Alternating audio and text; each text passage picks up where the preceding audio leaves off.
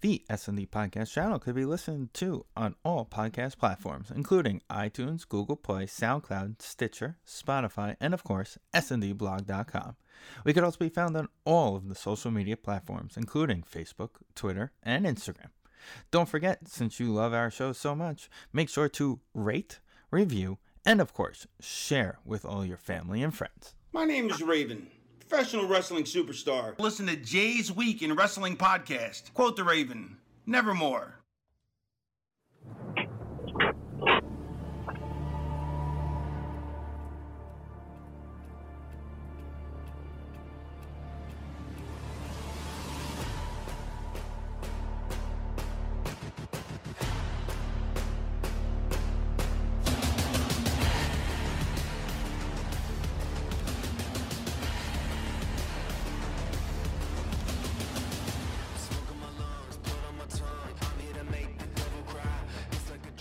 Yo, what is going on, everybody? Welcome to this edition of the Jay's Week in Wrestling podcast.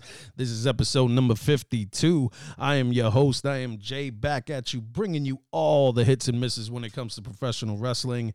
And like I said, this is episode 52. This is the Royal Rumble preview show.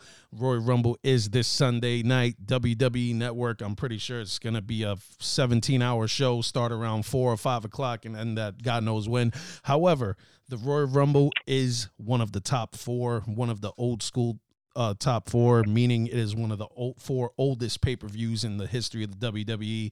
And it is a favorite to a lot of people, including myself. I love the Royal Rumble because of, the drama and, the not knowing what's going to happen. Because in the Royal Rumble match, you'll either get a return superstar, you'll probably get a debuting superstar, a la AJ Styles in 2016.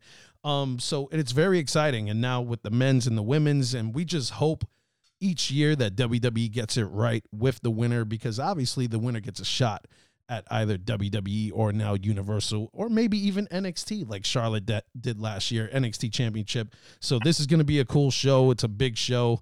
And with it being a big show, I always bring some people on to talk about this stuff with me. It's going to be an awesome one. First off, I have my man, Sammy Muniz. Sammy, welcome back to the show, brother. How you doing? Hey, thanks for having me. Oh, it's always a pleasure, brother. And I also have my man who is, hey, it's not SummerSlam, man. He's here. That's awesome. I have my man, Hector Ghost Rivera. Ghost, what's up, brother? Welcome back. What's up, brother? Thanks for having me over. Of course, man. Of course. So pretty much the gist of this show, what the guys and I are going to get into a handful of topics. We're going to get into the Royal Rumble pay-per-view itself, give our predictions on the matches as well as the two matches itself, the Royal Rumble, the men's and women's Royal Rumble match. We're going to get into other topics like we're going to talk about how now the WWE Network streaming in the U.S. only, not anywhere else. Everywhere else, the WWE Network is going to be available the way it is. But in the U.S., the WWE made a big sale to NBC's Peacock channel for the WWE Network to be streamed on that app and that site. And we'll get into that. Unfortunately, 2020 ended on a rough note with the death of Brody Lee. We're going to get into some memories of Brody. We got a debut match now for Sting in AEW. We're going to get into that, as well as Cody. He's going to be going against Shaquille O'Neal. We'll get into that a little bit also. We'll have some UFC talk toward the end of the show with McGregor versus Poirier that happened last weekend. And and that's pretty much the gist. So right off the bat, so this WWE Network sale, when you guys first heard about it, what did you guys think of that?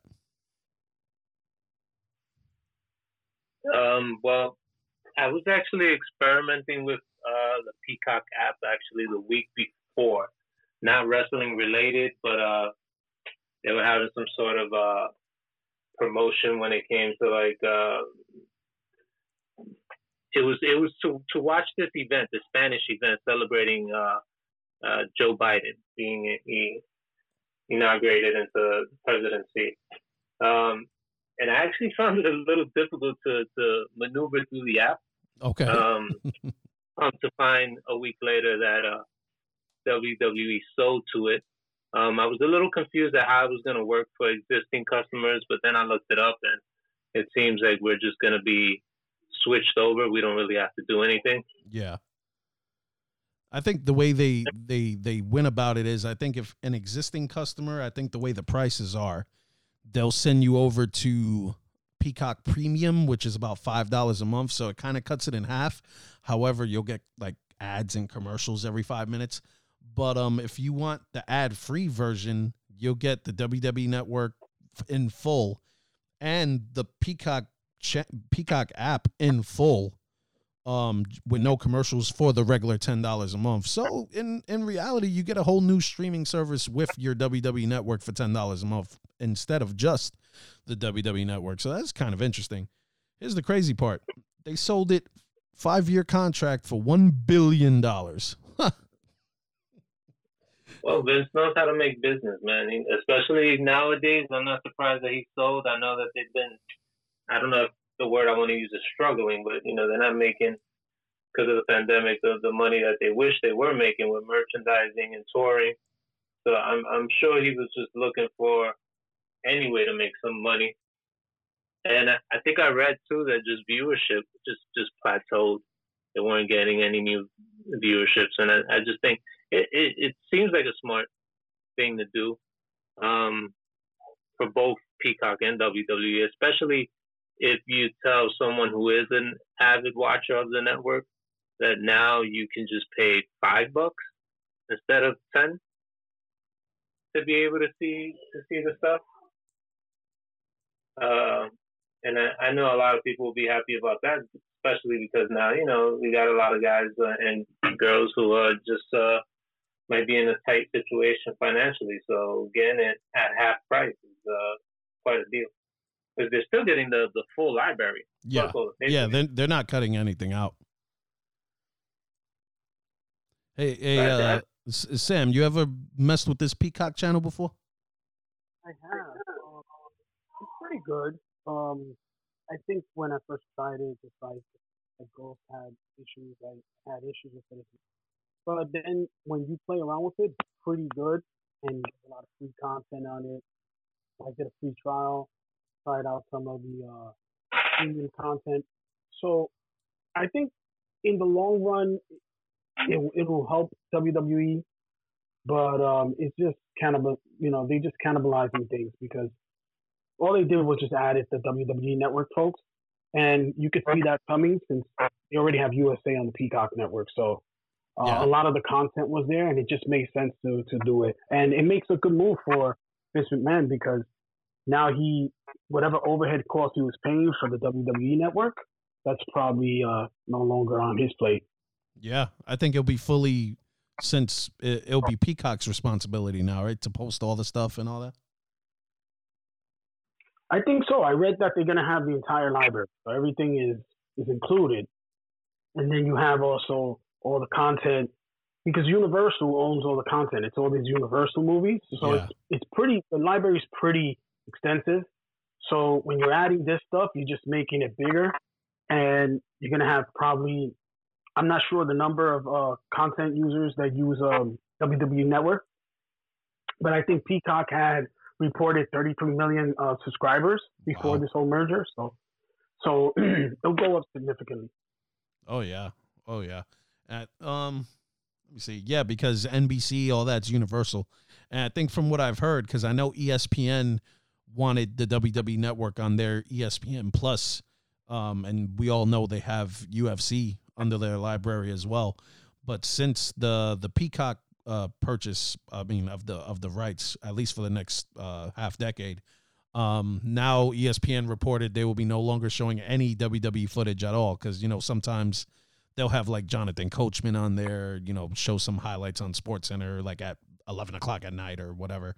But obviously, since ESPN is owned by Disney, and now Disney and Universal, obviously, totally different franchises or whatever, businesses. So ESPN won't be showing any WWE footage ever again, at least until this Universal thing is over. But yeah, WWE and NBC has had a relationship dating back well, the late 70s, early 80s, because they had Saturday Night's Main Event on NBC. When Saturday Night Live would go on hiatus, they would show Saturday Night's Main Event. So yeah, I mean, Vince just made $1 billion. So, and it's good business for Peacock too. I actually just looked up the number of WWE Network subscribers, and according to this, based on the last quarter of 2020, they got 1.69 million subscribers. That's a lot of new subscribers that are going to be exposed to Peacock. Peacock, yeah. Yep. And I mean, for $10, you're already paying the $10 to begin with. If you want commercials, you could cut that down in half, or you keep paying the $10 and you get a whole nother streaming service. So along with the WWE Network. So hey, I mean, I think it's a good deal. Yeah, I got to look through it again, and they got stuff that I want to see. I don't see any problem with it. Kind of just getting everything all in one. I think it's pretty neat. Cuts back on having all the different apps. Yeah. You just get one app where I could just watch everything. Yeah. So hey, that was a pretty cool move for the network, and I know some people are going to be complaining and stuff that they have to, you know, their network app is going away and they got to go into Peacock and all that other stuff. Whatever, it ain't a big deal. It's just another app. Nah, if they're going to complain, that's just out of pure laziness. If you could just literally just log in, there's no credit card that you need. At least, like, just want to try Peacock right now just to see what it is. You just go into your app store and you download it. You don't need to log in with any personal information just yet, unless you want the premium service. Then you register your card. Yeah, but it's like 2-3 minutes of your life. Yeah. Yeah, man. And the sports channel, so they're gonna move up over all the sports to the USA Network into the Peacock app. So stand on sports as well. So I think this is something to do with the whole sports integration and growth that they're going to come out with. So I think this has a lot to do with it. Because it's similar to what Fox has. You have SmackDown, you have UFC, you have Premier Boxing, and then you have some other sports, you know, college sports, pro sports. So I think NBC is going to do the same thing with the Peacock app and USA and NBC. So, hey, you think with this money that Vince just made, you think he tries the XFL again? No, he sold it. That's right. He sold it to The Rock, right? Sold it to The Rock. Yeah, I forgot. He's going to make it a Premier League. It's going to be shown on the Peacock. I forgot The Rock bought it from him. It's going to come out on too. Didn't they have a deal with ABC though? It was ABC and NBC, right? So, XFL. Which time? I don't even know. Yeah, I forgot. This last time, because it did good ratings, actually. Yo, it did good the second time around. It did do well, you know, because they stuck to football. It wasn't hokey like the first one. Exactly. Like they did the weird rules and they had actual storylines and stuff like that. Like they stood to football, and they had some guys who were in the NFL that obviously either can't cut it or they just couldn't make a team, and they gave them the platform to play, and the games were actually pretty good. I ain't gonna front. Yeah, it was pretty good. It was. I watched a couple of games. It was actually pretty entertaining. Yeah. So we'll see what Vince does with this $1 billion. Maybe he'll use some of that money to steal some talent from AEW. Who knows? We'll see. Who would you steal back? Who would you? Being Vince, you're Vince right now, Jay. Who would you take back from AEW? I mean, I know. And a new talent. Don't bring back somebody who you created. No. I mean, I know he was after Kenny Omega, like from before AEW started, and Kenny kind of had a bad taste in his mouth from previous when he was in developmental, like 15, 20 years ago. Yeah. I mean, I would like to go after some of the younger guys. You know, I think he's super small, but I do enjoy Darby Allin. I'm a huge Darby Allin fan. So I think I would probably, you know, and I would get rid of the whole 205 Live thing, honestly, and just, you know, NXT, you know, I could see a Darby Allin in NXT. I like Private Party. To juice up the tag division a little bit. They're very entertaining guys, even though it could kind of be a clash with, like, they already have, Montez Ford and Dawkins. They're a little bigger version of them. I mean, two different teams, but, kind of similar in terms of their, mannerisms and character and stuff. Yeah. There's a couple of young guys in AEW I would go after, and not just, like I said, not just the main players. I would kind of give maybe Neville a second run at it. I mean, I know they made him or whatever, but his bastard character, it kind of was born in 205 Live when he was the champion over there, but they didn't really do anything with it. Let me see. Yeah, there's a couple of guys. I would have to. The roster for some reason is blanking on me, but off the bat, I would think of guys like Darby Allin, Private Party, and a few guys like that. Well, who would you take from them? Well, Darby Allin would be my number one guy. He's from day one, even when he was running in the Indies, there was something about him that stood out to me. He felt almost like he was almost a complete package. He just needed a little polishing, and I think now in AEW he's really getting that opportunity. Now that they're sort of pairing him up with Sting, yeah, I think he's going to be guided in the right direction.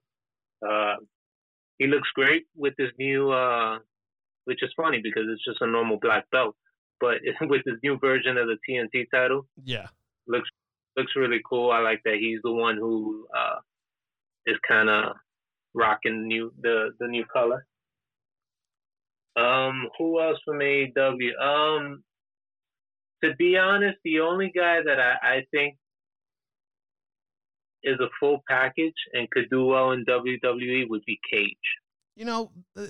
As you were talking about Darby, in the back of my brain, like, for some reason Team Taz came into my head, and I was like, maybe. And then I thought to myself, maybe Brian Cage, because he has what they love. He's big, he's juiced. You know what I mean? He won't pass a juice test, but, they love guys like that. So, he's athletic as hell, too, for such a big guy. Yeah. He's really, I've been a fan of Cage. And the funny thing is, I see videos of him, like, in 2014 in PWG, and he was mad skinny. He was mad skinny. And I think Sammy, you sent me a picture maybe a year or so ago of a young Brian Cage teamed up with not Damian Sandow. Who's the dummy? Yeah, what's that dude's name? Yeah. I think it was NWA of Hollywood. They were a tag team over there. But he was super skinny. But I think for one thing, with Speedy Grab coming into it, Darby Allin can't make him money. We'll put him in NXT and won't make money. One who will make him money is MJF. That's a good one. That's the one. They'll shoot him to stardom, and they'll probably take Hangman Page if they comprise some people. The only reason I have an issue with your first choice is because I feel like they already have that in the Miz. This guy is. They want him. They want him already, and I think. I think they'll water him down, though. Like, he won't be the MJF that we like. You know what I mean? Like, he can't really cut. You can't really cuss in WWE. He's just a foul mouth. I think they'll let him, give him freedom to talk, but yeah, you can't cuss. Yeah, and like talk crap to kids and like hit kids and stuff. Like, I mean, he just does crazy stuff that is just hilarious and makes guys like us chuckle. But in that PG universe that they have over there, I don't know if MJF will fit. But like you said, a tamed MJF that they mold into what they want, he can pull it off because he's super talented. But they can get him if he does like Roman Reigns currently. I can see that. They can do something similar to that. Yeah. But my thing is this. With all the money that's there, will you really just stick to only AEW, or will you take from another federation? No, not at all. I'll go to MLW. And I'll take him, the big boy. I'll take Alex Hammerstone. I'll take Jacob Fatu. I'll take a bunch of them. Those are the two I would take. They can shoot Fatu to the top quickly. Yeah. And Hammerstone, they love that look. Yo, Oh my God. Hammerstone looks like Shane Douglas when he was juiced in like '98. When he was when he was in when he was the ECW champ in '98 and he was the leader of the Triple Threat and he was juiced to the gills. That's what Hammerstone looks like to me. But Hammerstone is more, I think he's taller too. Yeah. He's just a big beast of a guy. And he can move like Cage. Yeah. Which is shocking. You know who I thought WWE would like? Someone like probably like Michael Elgin, but they never really called him. Oh yeah, but he had too many problems. The one guy I just think he didn't go to WWE because it was his choice was Jeff Cobb. Another one, yeah. He's one that I would totally want to see in WWE. But I think I just listened to a recent podcast where he just said that he just doesn't feel it's the right time for him in WWE. There's still some things on the indie scene that he wants to take care of before he goes. You know who refused to sign with them, and I was surprised because they gave two guys. Well, they gave him a pretty good showing in that first Cruiserweight tournament classic that they had. They had Zack Sabre Jr. and Kota Ibushi in that tournament, and like they were pushing both of them like pretty high until they both decided not to sign, and then they lost their next match. But they wanted those two. They did. They really wanted to push those. But I think with guys like Sabre, I just feel like he felt like I feel is that his time would run out quick. I feel like they'll give him like maybe a good 5 months, and then he's just gone. Yeah. Not that it's a detriment because he's very good. He's one of the skinniest guys I've seen, and he's just not charismatic. He doesn't have that WWE character. Very true. The charisma is not there either. He's very dry. The only way they could bring him in is if the person who hates what's his face, the NWA champion, if the person who hates Nick Aldis will swallow it up, they'll bring in Nick Aldis, and then they could bring in Zack Sabre Jr. as one of his British cohorts. Can you explain to me why Aldis never got signed? There's somebody there that hates him. Considering his wife was working there all that time? I don't know who it is. That's the one that can't. He never says the name. But there's somebody there that keeps whispering in the ear like no. I think it's from his Impact days. It's probably Cena. And that's no. I heard a little rumor, but it died out quickly where they were trying to do something for Starrcade. Oh. Yeah. So him and Triple H, because it looks like Triple H wants him, but somebody keeps whispering. So I don't know what's true or what's not true. Yeah. I would assume if Triple H wants you, you're in. I would assume. But, if somebody's talking to Vince. He's got to wrestle Vince. You want this guy? Let's go around. Yeah, man. I'm just surprised because that dude has been doing a lot of good shit since he left Impact. Like what? He's been out of Impact for like 7 years already. He's been doing a lot of good stuff since then, and I'm surprised. A lot of guys who leave other companies and do big things on the indie scene, WWE usually scoops them up. But he's one that he's just been staying out there. They even picked up Willie Mack at some point, and he had like a match on NXT and just never made it. And he's been back in Impact. But Nick Aldis is the style they like. Yeah. He's the style they like. He's the slow pace, the peaks. He's a storyteller. Yeah. And they like that. And they know they could make money with him. It's just somebody probably just it is. The politics of things. And his accent doesn't hold him back either. Like it's just a regular. He can speak the English language perfectly. You know what I mean? But his accent ain't that bad. He's a charismatic guy and he can wrestle. I don't get it. Good luck. You can have a feud with him and Drew McIntyre. You could put him and AJ Styles again. You can do a lot of things just to exploit him out there. Then ease in Daniel Bryan and just start showing what he can do. And then next thing you know, you have another star there. What about a guy like Will Ospreay? Oh yeah, he's growing. He's growing medium big. Remember he was so skinny? Yeah. Now he's too big to be a He's not a cruiserweight no more. I think he's for both. and he still moves good. you Actually, you know what? You mentioned from NWA before we moved to Ospreay. This dude, Eli Drake. Yes. Yeah. I like Eli Drake. Yeah, He he's seems good Really too. good too. All right, now we could go back to Ospreay. And Ospreay's his back and forth with Randy Orton on Twitter are like amazing. Oh, that was good. That was good. I didn't think he'll be able to match with Orton, but he did. He held his own. Well, Orton said one thing, and I think that no matter what Ospreay says after that, he's just always going to lose. Is he said we already have Ricochet, and I was but look what they done with Ricochet though. So that's not really anything, you know. Yeah, we got Ricochet, but what did y'all do with him? Nothing.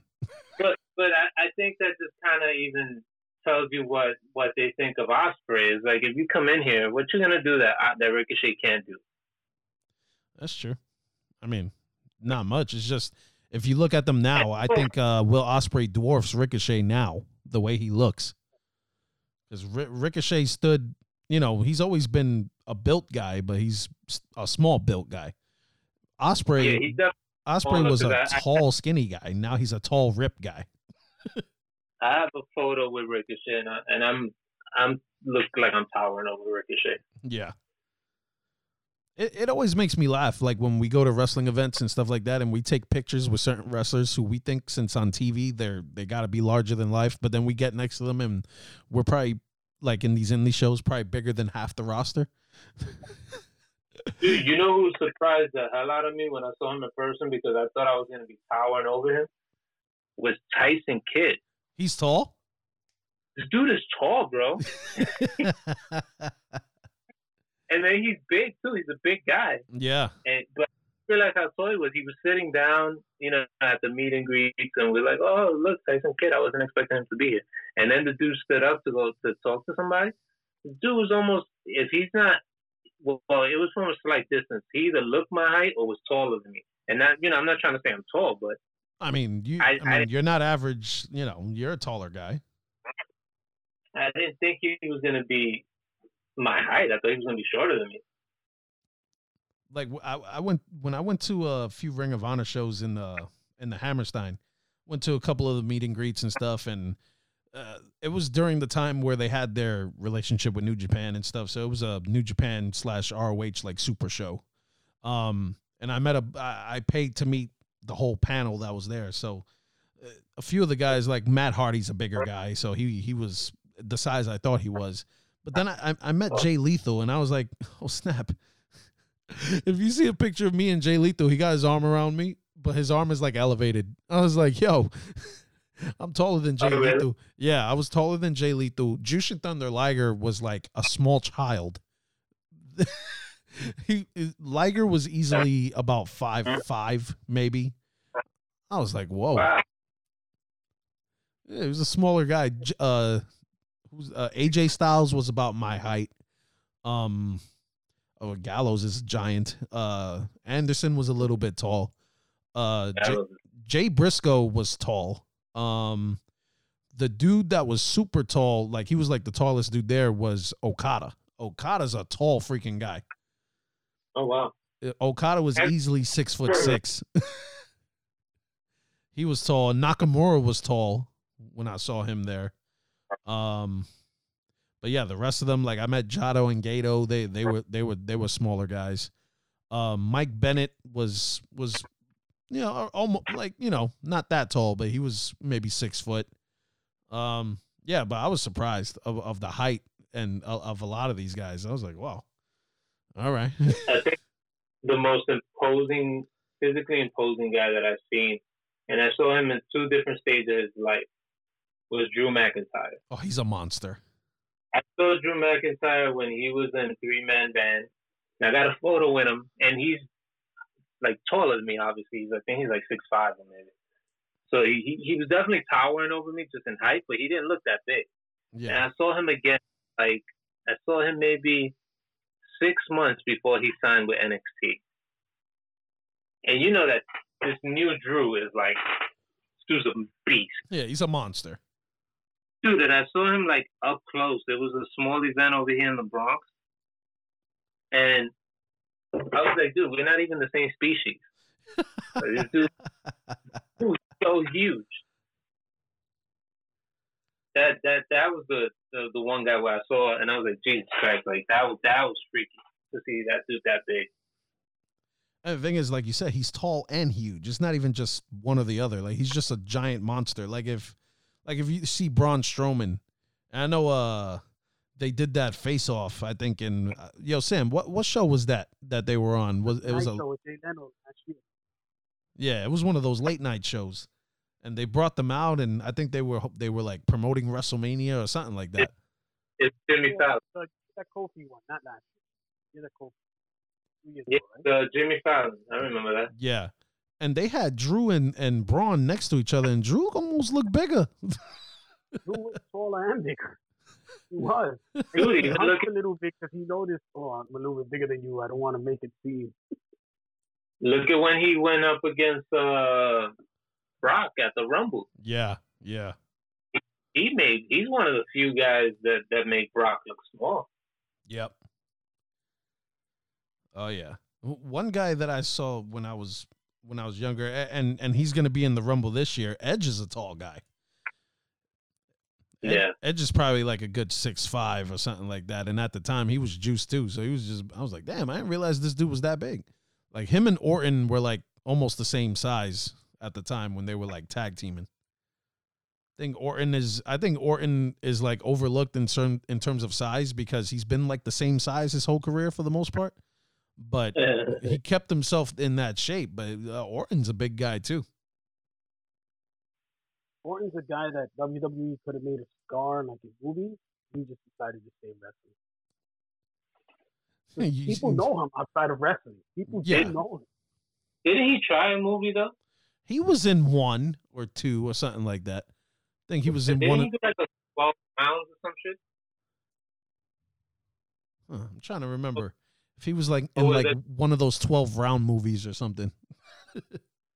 Yeah, I think he was in one of those 12 rounds. I know Ambrose or Moxley was in one. Yeah. I think Ted DiBiase was in one, Ted DiBiase Jr., before he got let go. I know Wade Barrett was in a couple films. Wade Barrett, yep. Who he just became a U.S. citizen, by the way. He posted a picture today. Oh, nice. Good for him. Yeah. The dude are wrestling again. You think he shows up in the Rumble? Wade Barrett? Bad news Barrett? To be honest, I don't expect too many surprises this year. Oh, you don't expect much? I don't expect, well, when it comes to surprise entrance, yeah, I really don't think that they're going to do too many this year. I think, Rumble's going to be really weird this year for me, man. With no crowd, the crowd always made WWE what it was. Yeah. But especially during the Rumble.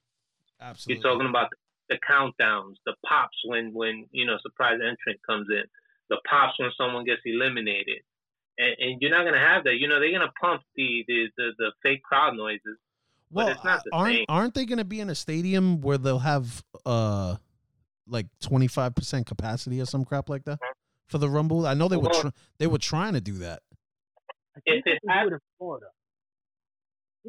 happens, then that'll be a great help because I do like in AEW, they just have a limited amount of audience, but it makes a huge difference. Like even when I watch NXT and it's just the students, it's just the NXT guys and girls there, it makes a huge difference. It does. Like they have their Thunderdome surrounding the top, and then you got some of the fans, like you said, the students on the bottom. And for AEW, they just got the wrestlers who aren't working that night. They got them in the front, and then they got some fans in the stadium or around, because I think they're in the Jacksonville Jaguars area. Yeah. But yeah, I think they were trying to get some stadium out here to do that so they could get some fans, because all the football stadiums are allowing like 25 to 30% capacity at the games. So, we'll see. And like you said, they'll pipe up the sound from whoever's there and make it sound louder than it is. So, in the Tampa Buccaneers. Yeah. They're gonna get fans. Yeah, for Mania, yeah, they're gonna be back in that Tampa stadium, and they'll have fans there.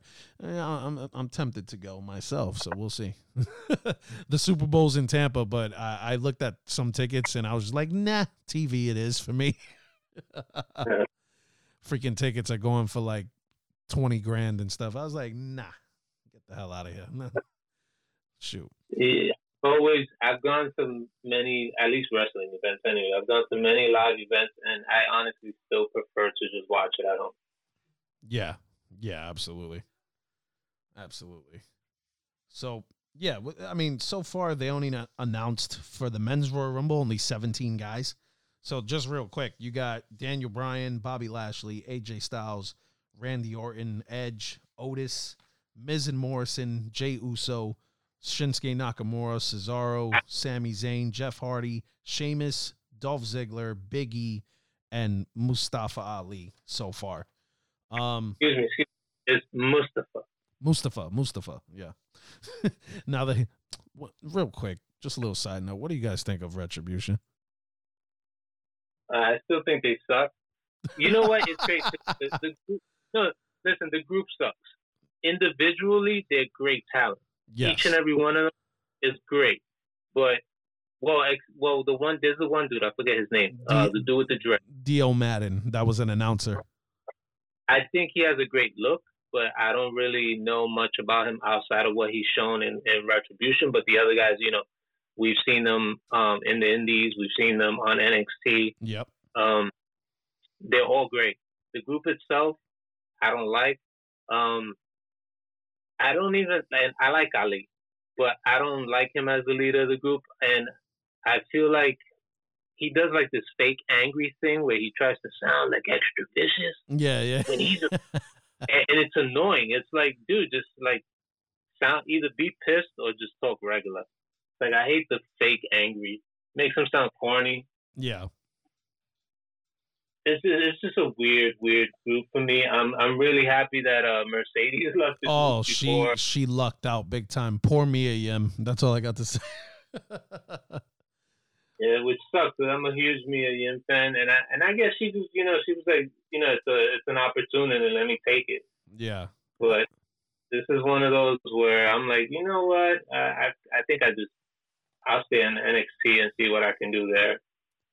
Who knows? Let's see if maybe one day her boyfriend Keith Lee saves her from the group.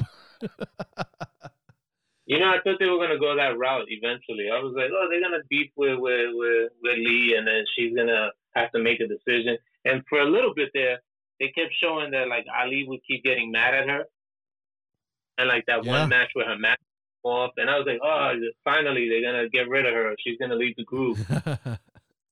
Sure enough, that never happened. Yeah, because I understand when Mercedes was there that you have two tough chicks, with you. But now, Mercedes is back in NXT, and it's kind of like, what's the use of Mia Yim being in this group? It doesn't make any sense. I really wanted them to be, and I think that's probably what they were going to do, was make them a tag team and go for the women's titles. Yeah. And I thought that was going to work out, but then, she just disappeared, and I didn't really know what was happening, but I was happy that she did leave because this group just didn't turn out to be as good as I wanted it to be. Is there any hope for Dijakovic when this is over? Yeah, you know what? I really hope that when these guys finally leave this group, that they do some sort of storyline where they're like, I've come to my senses. I'm just going to go back to my regular name. Like, she'll go back to being Mia Yim. Yeah. He'll go back being that crazy-ass name I can't pronounce. They're just going to erase it from memory, and they're just going to bring them back under the old name. That's all they're going to do. Because he said that he said it in a podcast. I think it was Corey Graves' podcast, that he specifically named them. He gave them like some silly names. Yeah. Because he wanted them to feel what it was like to be judged solely based on your name and your look, which is how he felt he's been treated his whole career because of where he's from, his nationality, and because his name is Mustafa Ali, and that name just won't get you over in the States. So I thought that was actually pretty cool. I thought it was a great explanation. but then I don't know what happened. I don't know if it's him complaining or what it is, but they're just not feeling him. But they're giving these guys no love. Yeah, and for a group that's He supposed to was be a big terrifying, dude they like lose too Muhammad Ali, much. like Muhammad Hassan, I mean, Muhammad Ali. If he was a big dude like Muhammad Hassan was over. Yes, he was. Yeah. And if They it wasn't only for the took him out terrorist because attacks, he would have been probably world champ if it wasn't for the terrorist attacks. Yeah, he would have been, and he would have got so much heat. Oh. I don't think we would have seen that much heat. The last time we saw anything that much heat was Sergeant Slaughter. Yeah, when he Okay. became the sympathizer for Saddam Hussein. And Yeah. people wanted to kill him. He said he And they gave used him to the wear bulletproof vest to the arenas because he was afraid somebody was going to shoot him. And Well, then by the way, they wanted him to burn the American flag, but he wouldn't do it. oh no, that would have been dumb. So he burned that's Hogan's taking it- T-shirt instead. Yeah, that would have been that was too far. That would have been too far. You know, Braun Strowman just came back on SmackDown. So He came back today.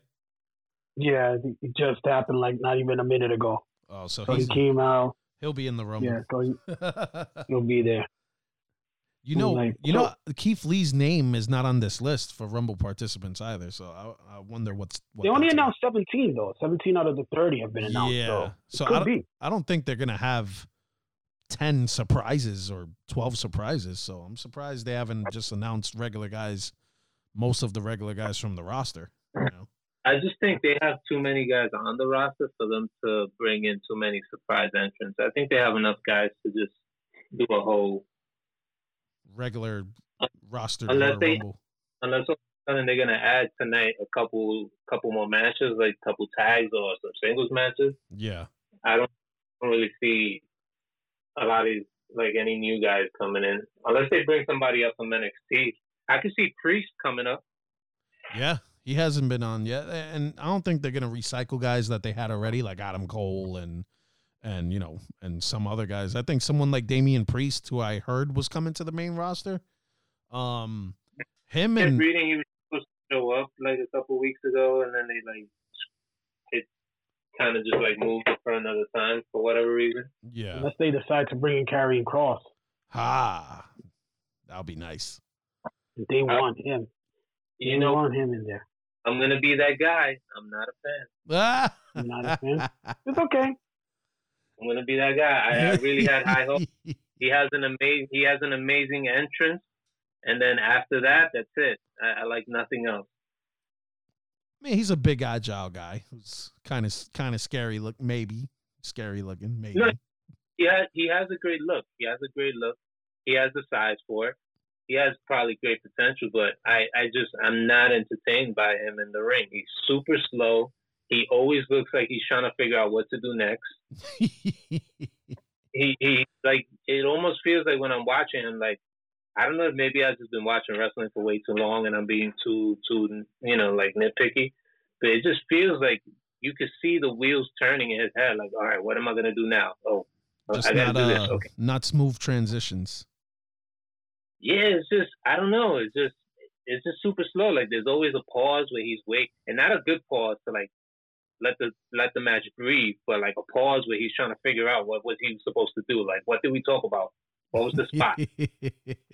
It's always weird when I'm watching him, and I'm like, I don't know, man. Besides his entrance and his girl, I'm not interested. Yeah, I was gonna say Scarlett doesn't hurt either. Yeah, no, she's bad. But yeah, we'll get into our Rumble predictions in a little bit. They only announced 12 of the women so far. Nia Jax, Mandy Rose, Dana Brooke, Liv Morgan, Ruby Riott, Alexa Bliss, Shayna Baszler, Charlotte Flair, and Bianca Belair, who I think I'm kind of high on Bianca, but we'll get to that later. Apparently on Talking Smack or some random show that they're going to do before the weekend comes up is announce the number 1 and number 30 for both Rumble matches, which is silly. Why would they announce that now? But whatever. Like, you would usually know who number 1 is, like if they're in a big storyline, like against an authority figure. I'm gonna make you number 1, blah blah blah. But You wouldn't normally announce who number 30 is. That's kind of messed up. Yeah. Yeah, that is messed up. You don't want to announce 30 because you want to be surprised. Yeah. You want to at least be like, maybe he comes, maybe this guy, but whatever. He'll be Roman It's Reigns. so stupid. If Roman loses the belt, it'll be Roman Reigns. No, I actually think Roman Reigns is probably going to be champion. So Yeah. we'll get there. We'll get there. Yeah. So up next, we're gonna. I mean, it's a little bit of a sad one, but memories of Brody Lee. Obviously, Brody Lee, aka Luke Harper, aka Big Rig. You know, many names he's had throughout his career. His real name, I keep switching on his last name. I don't know if it's Huber or Huber. But his first name is John. So Brody Lee passed away, 43 years old, with some sort of lung condition. Not COVID related, according to his wife. So there we go. So yeah, I mean, I'll start off with Sam. First and maybe lasting memories of Brody Lee for you. Just being a part of the group with Bray Wyatt. Yeah. That group I really loved them together. I really did. I loved that group together. It was one of my highlights. Like for me, like seeing them, they used to come in with the lamp, and they used to come behind him, and you had these imposing forces, and it was a package, and I liked it, especially when they had that whole Royal Rumble ordeal with Daniel Bryan. They became one of them, and then he turned on them, and then they beat him. That's my memory. How about you, Ghost? I knew of him from the indie scene. I've seen him in some PWG stuff. But I honestly did, like, I knew of him, but I didn't watch a lot of his stuff. Not until he was on NXT with Bray, and then obviously on the main roster. And just like Sam, I was, and still am, a huge Wyatt mark. So the Wyatt family, I thought, was one of the most impressive groups they had put together in a long time. Especially when opposite them, you had the Shield. And they were like polar opposites, because I felt like the Shield were like, they were powerful, but they were like pretty boys. And then you just had these like real grungy and grimy, but yet super charismatic, like hillbilly dudes. And I liked that composition. And him and Rowan were so impressive together for being big guys. The dudes could move. Like the dude could, guys who, especially Brody, do drop kicks. The dude could run, had a crazy clothesline. And I actually just this week went back and watched WWE had like the best of Brody Lee. And they had the tag match between Shield and Wyatt, the first time they ever fought. And I didn't realize, well, I did realize it at the time, but I guess I just had to watch it again to realize how good of a match that really was. It was like nearly perfect for me. And then his singles match with Randy Orton, when they did that whole jealousy gimmick because Randy Orton joined the Wyatt family. Yeah. And that match was fantastic. And I think I downplayed how good he was, just because I maybe, to me, I was just so focused on what Bray was doing with his character. But it was crazy. He's so good. But yeah, man, I know I'm rambling, but it's just the Wyatts was so good. He was so good in that team. Oh yeah, I mean when I first saw him, like you said, I saw him appear in NXT as the mystery guy that Bray Wyatt was bringing in, and his first match was Jason Jordan, which is pretty funny to think where Jason Jordan. They had Jason Jordan on contract for so many years, and then main roster messed up neck, you done, which sucks. But yeah, and I saw this guy, and I was like, damn, this dude is a big guy. He can move well. He's fast. He hits hard. And then I did what I normally do. I see a new guy, and I start digging. So I see a bunch of his indie stuff. Like you said, he was in PWG. He had a short run in Ring of Honor in Jimmy Jacobs' group, the something of the Fall. I forgot what their crew was over there with Seth Rollins and Jimmy Jacobs and BJ Whitmer. I can't stand BJ Whitmer, but that's another story. But the Age of the Fall, there we go. He was in that group for a short period of time. And then I think he was in Combat Zone Wrestling for a while, and he all over the place. He did the whole indie circuit, and he was called Big Rig Brody Lee, and he was, you know, same exact outfit, wife beater, jeans, you know, the chops, the chop beard and stuff like that, and just a very agile big dude. Now, when he first got with Bray Wyatt, and then Eric Rowan showed up, and then because originally, when Bray Wyatt was forming his family, it was in FCW before it turned into NXT, and he had a big 7-foot dude, which I don't know if you guys remember this guy. He didn't last very long, but he was on the NXT when it was a game show. Like, they were doing these stupid obstacle courses and stuff like that. It was a big 7-foot guy named Eli Cottonwood. And he was Bray Wyatt's original, like, son or follower or whatever the case. But Eli Cottonwood was not very good, and he didn't last very long. So when FCW turned into NXT, Bray Wyatt brought in Harper and Rowan, and, you know, off with the races. And then, you know, WWE did what they usually do when they get a great group. Yeah, let's split them up. So so they sent Luke Harper on his own. They sent Eric Rowan on his own. Obviously, Harper was more talented than Rowan was, so Rowan didn't get that far. But Harper, you know, former Intercontinental Champion, beat Dolph Ziggler, you know, became one of the guys that were in Team Authority in that Survivor Series match that Sting made his debut in. He was in a lot of big things, and they brought the Wyatt family together on and off when they had nothing for those guys to do. I think the downside was when they created the Bludgeon Brothers. That was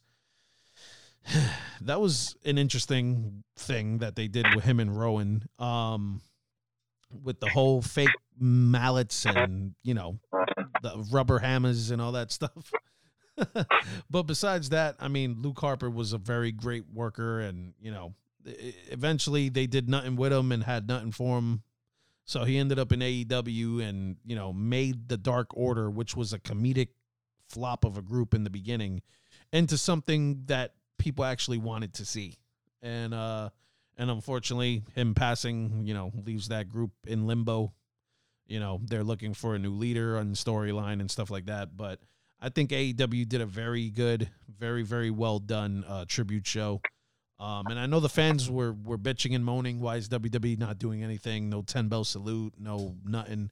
And I just think, well, come on, man. I mean, the guy's working for another company. Maybe let that company handle, you know, the main stuff. And they did a 10-bell salute and all that stuff. And I knew WWE was going to do something for the guy. And they did it. It was like a 3-hour special on the network with random wrestlers, you know, giving their condolences and showing his best matches for the company. So, you know, I think they did a good job too. But obviously AEW is where his home was, so they took care of the, you know, the big stuff. But you know, I think for the short time he was in AEW, he did well for himself. They made him kill Cody in like 2 seconds for the TNT title. But I know they retired the title that Brody had and just made a new one. So that was pretty cool. And apparently they signed his son to a contract for when he's older, if AEW is around back then. From when he's older, he has a wrestling contract. So there you go. What's his name? -1? -1, yeah. Sure, I think I saw a video of -1 in the Performance Center training with Liv Morgan and some other wrestlers over there. So, I mean, the professional wrestling world is a big ass family.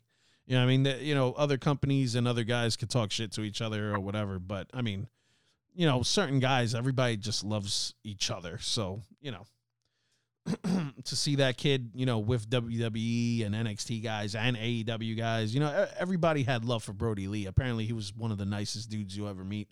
You know, obviously I don't know him. I never met the guy, but just from what everybody is saying, you know, it was a real, you know, tragedy, you know, what happened with this dude.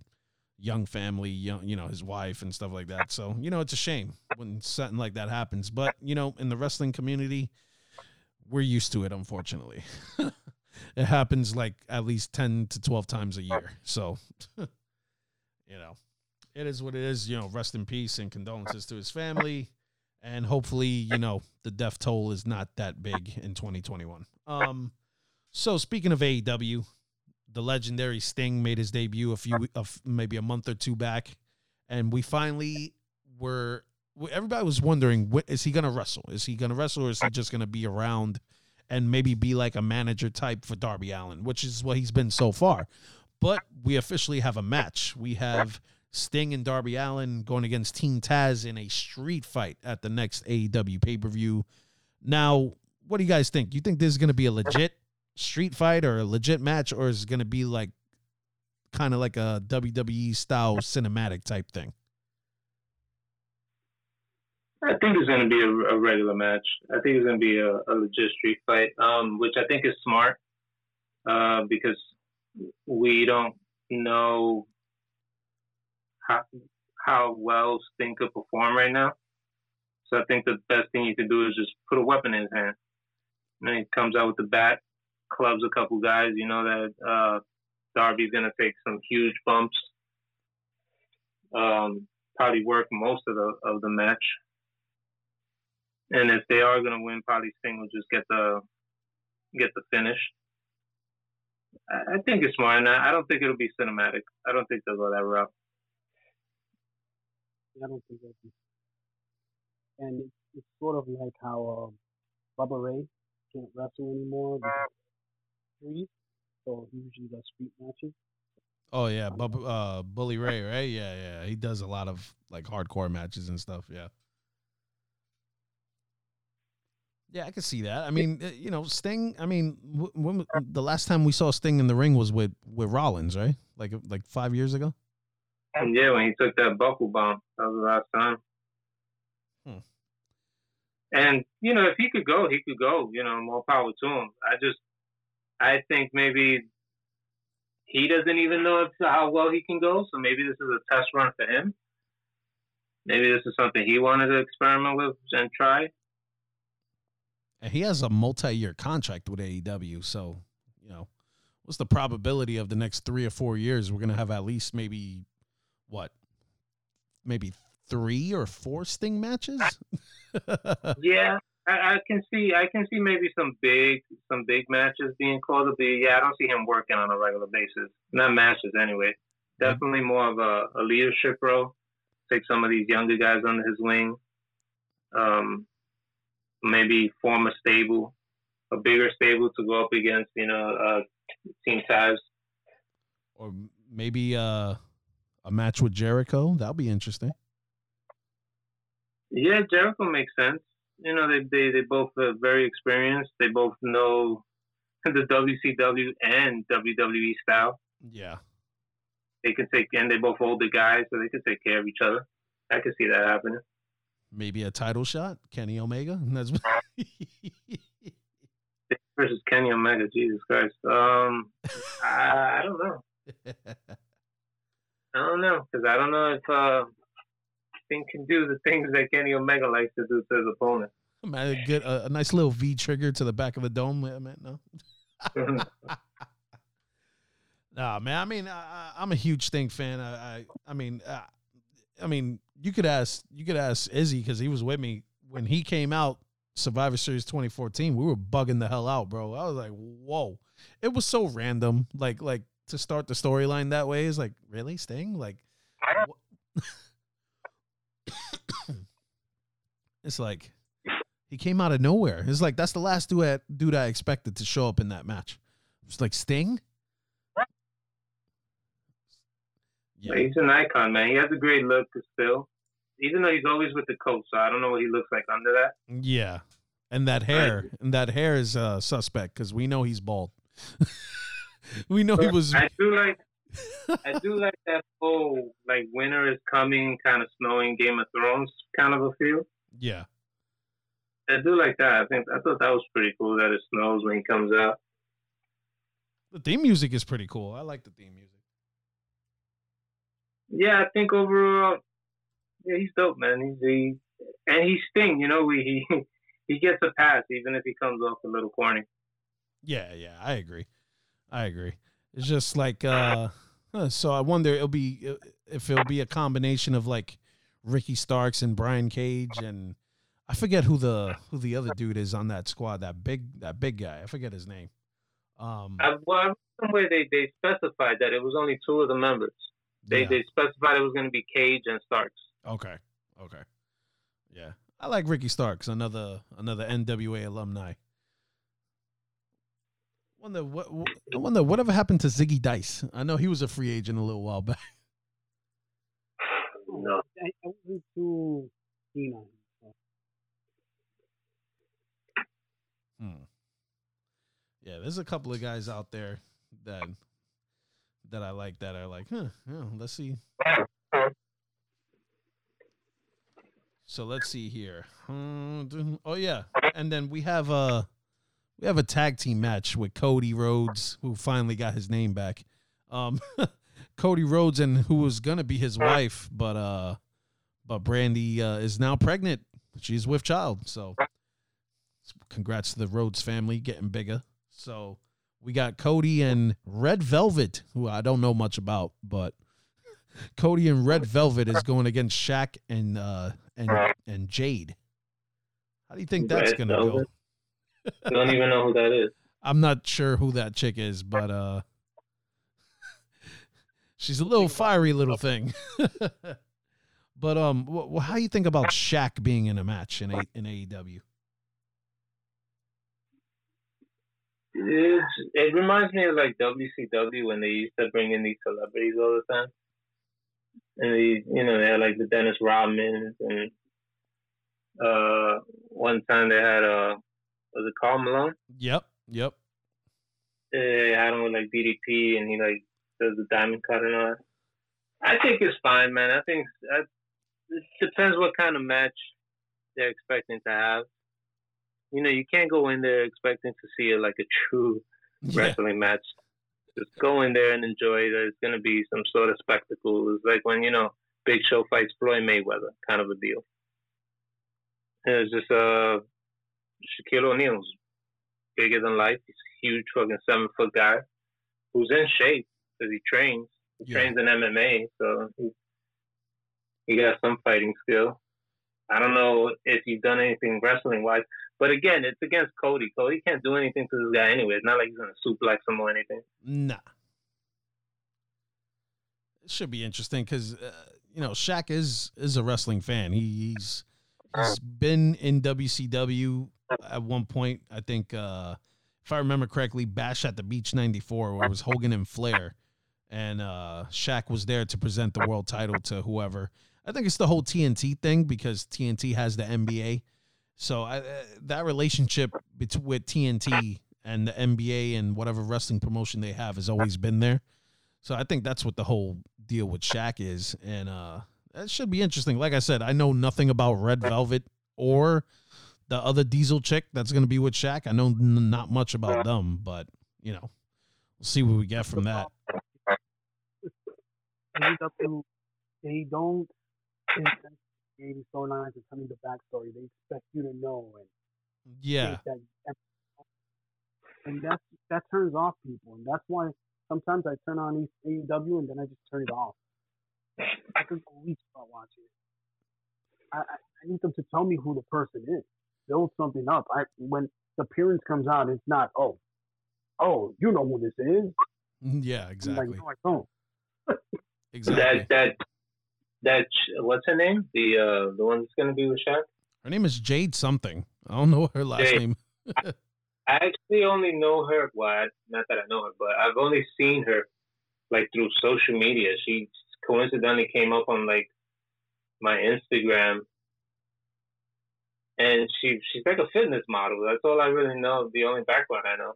Yeah. Then all of a sudden I see her on AEW. I'm like, oh, I guess now she's a wrestler. Yeah, I mean, like Sammy said, they that's one thing they haven't really been good at is giving the backstory on certain people, because AEW was built off of the indies and Ring of Honor for the most part.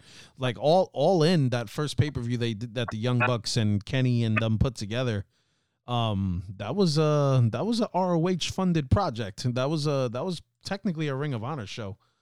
So AEW really spawned from like when New Japan and Ring of Honor had a baby, it was AEW. You know what I mean? So it's a lot of like the indie fans who are now, trying to make this household stuff. You know what I mean? So a lot of these guys jump in and it's like, oh look, it's this guy, like Sammy said, and it's like, okay. Like if you're not a diehard that really follows like the indie scene, you're not going to really know who a lot of these guys are, except for the big time players that came out of WWE onto there, or like some of the guys who just decided they wanted to do something new. Like Jericho was a big deal in getting it over, like in terms of household names. And then, you had your guys who came in later, like John Moxley and Pac and all these other, guys that are recognizable from being on WWE television. And even Kenny Omega, who's a huge star, obviously he made his name big in Japan. He wasn't a huge star in the U.S. He comes down. The Young Bucks have been around, but, unless you really followed Ring of Honor and their short run in TNA, I mean, the Bucks weren't that big out here either. So a lot of these guys come in. Cody's a name that everybody will know, but like, honestly, even with 1 year of AEW, do you guys consider the Young Bucks and Kenny Omega household names? No. Maybe not Kenny, but I think the Bucks are. I think there's a lot, well, especially when it comes to the tag team division, especially with their association to the Bullet Club. Yeah. I think a lot of people know who the Bucks are. But Kenny Omega, not so much. They'll probably just know, hey, that's the guy who was in Bullet Club in Japan, that's the guy who took over after AJ Styles left. Yeah. Oh, speaking of Bullet Club, what are the probabilities you guys think of Jay White jumping ship to WWE? I thought it was all a work. I really did. I thought he was just, because he like laid on the floor and he complained about the company and he said all these things that just felt very much like it was scripted. But if he really is leaving, I think he would do great on NXT. Yeah, I don't see him as a main roster guy. I will maybe eventually, but I wouldn't put him there now. I think he'd do amazing on NXT though, because I do like the whole Switchblade character. He won't be able to use the name Switchblade, but that whole look with the, he grew out the beard and he kind of had the darker look to him. Imagine they call him like Sharp Knife. Box cutter. They would too. They would. They would. What's your name? Oh, you can't use that? Oh, okay. How about kitchen knife? Jagged Edge. Jagged Edge. I like that. I kind of like that. Oh man, but yeah, I mean, I know it's been a rumor for a little while, but I could see someone like Jay White, even though it's weird. There's no NXT takeover before the Rumble, so that would be like the place where like the night before someone makes a debut on like NXT or something. Dude, if Jay White shows up at the Royal Rumble, that'd be crazy. I mean, honestly, would the crowd know who he is? No. They wouldn't. The 25% that's going to be there? Huh? not even the fake pumping of the crowd is going to know who he is. He's just going to hear, huh? Because at least, like when AJ Styles did it, right? They were smart about it. They had the Rumble in Orlando. He was on Orlando television with Impact for 10 years straight. AJ Styles was a name before he went to Ring of Honor in New Japan and did what he did for the 2 or 3 years before he jumped. So it was very smart to have that Rumble and have that man debut that night. And the crowd just ate it up. Yeah, but I think they would have liked it even if it would have been somewhere else, because AJ Styles was the only, like, there was an article I read in USA Today where they said AJ Styles, the last the last free agent of his kind. Yeah. Like it was like a headline news article. They said he's a TNA let him go, and he's the last free agent, and he's the actual last big name you'll recognize. Every other free agent is just not known. So he was more of a household name than you think. I do think Japan made him more global. Yeah. But here in the States, he was known. Especially with Dave Meltzer giving every Japanese match like 17 stars on his newsletter. So, you know, like he can't in his, you know, whatever, he doesn't give US matches a lot of, well, at least WWE matches. He doesn't give them a lot of like 4 or 5 star ratings. But if Omega or Okada's in a match, that's an automatic 5 stars. So I think Dave Meltzer did a lot for like the American wrestlers that were working in Japan with his newsletters and his podcast and whatever he has. And when AJ, you know, like you said, Japan made him an international star. I mean, he was already a sought after free agent in the U.S. And the fact that the dude is in his 40s and he's still, can you believe he's been in WWE for 5 years already? Yeah, that flew by. That is crazy. You know, 5 years of AJ Styles in the WWE. You think he'll be a WWE Hall of Famer when he's done? I think so, probably. Definitely. Yeah, probably. And they're already calling him, which is so weird to hear WWE saying it, but everybody calls him at this point anyway the best in-ring guy that they've ever seen. I think in the past 10 years he's been the guy. I think in the past decade or so. You know, because, I mean, you know, when he was in TNA, he was like Mr. TNA. He was there. I felt like he was there forever. It felt like dog years that AJ Styles was in TNA. You know, guys like him and Joe and all of them. And I feel like by the time they finally made the jump to WWE or NXT or wherever they went to, I felt like they were so seasoned.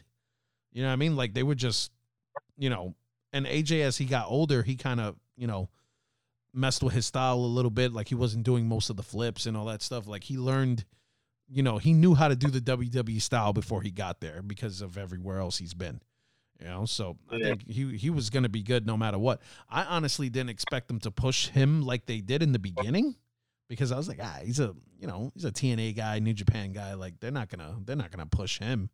And within a few months he was champ. I was like, what?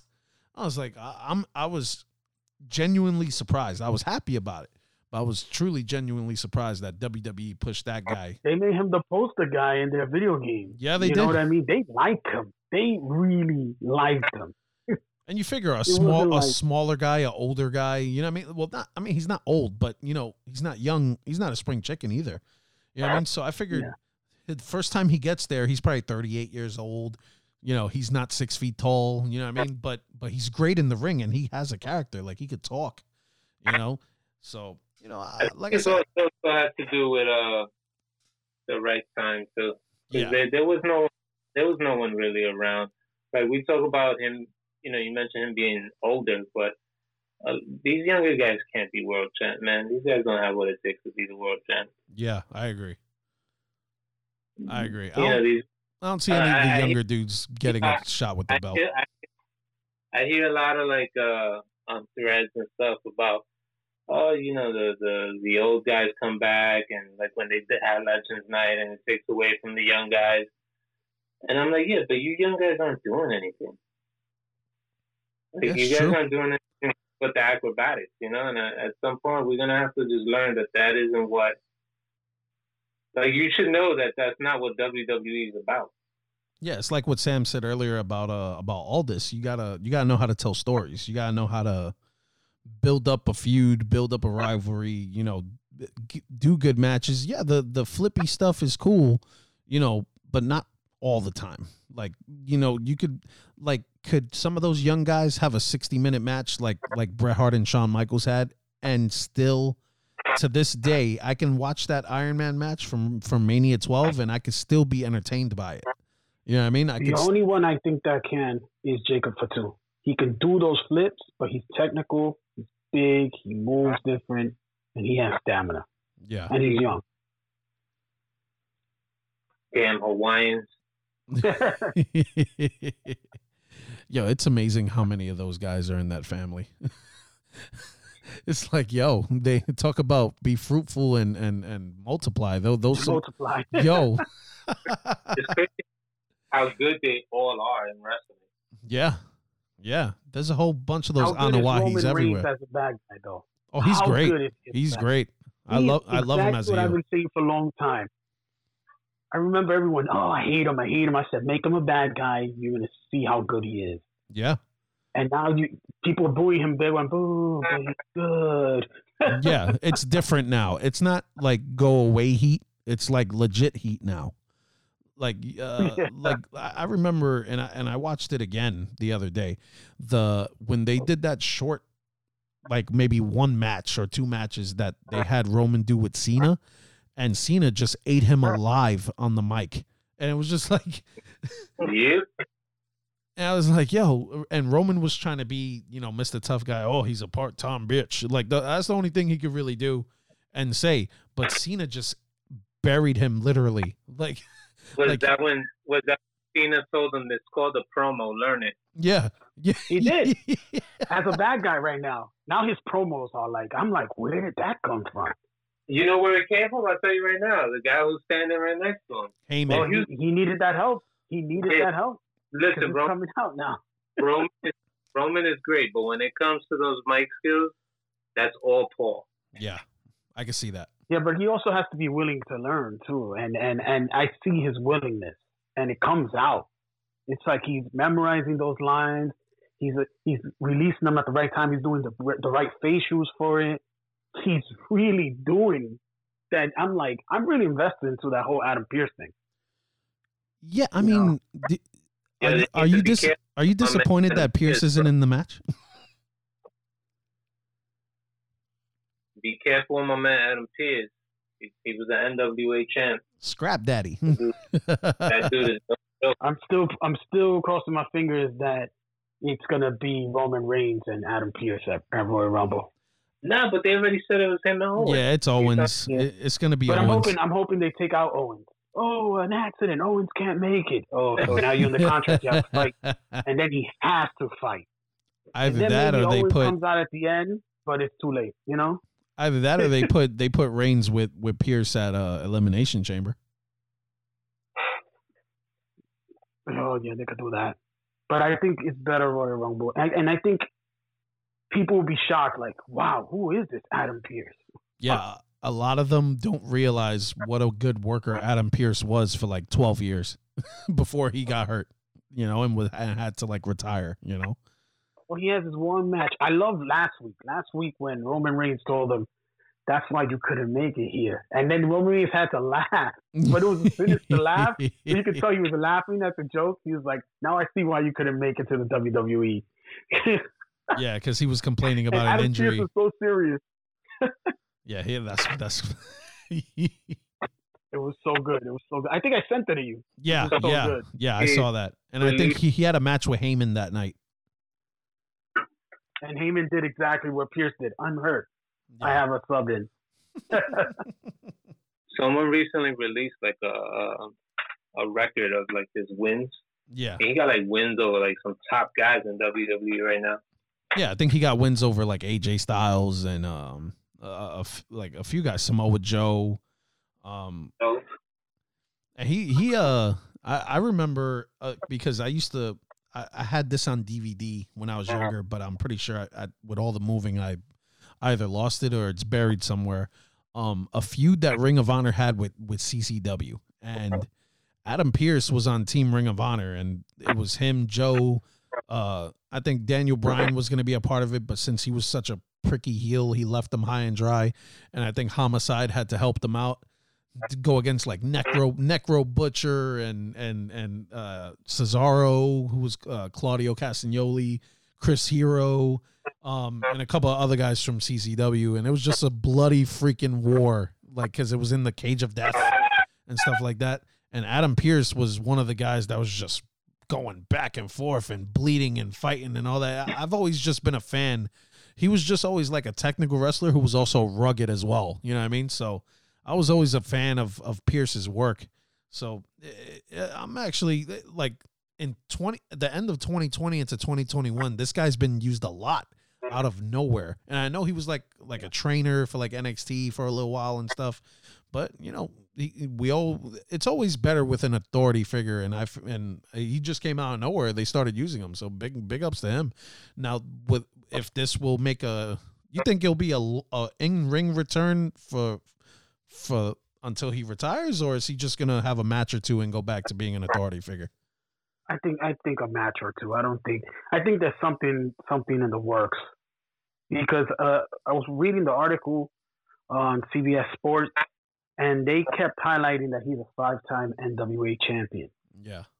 And then another follow-up interview article came out, and they were highlighting like, oh, he's picking a fight with the Adam Pearce, the former 5-time NWA champion. So I'm thinking, unless Billy Corgan really convinced Vince McMahon to do something, you know, unless they're leading into something, that's the only thing I can think of. They're leading into something.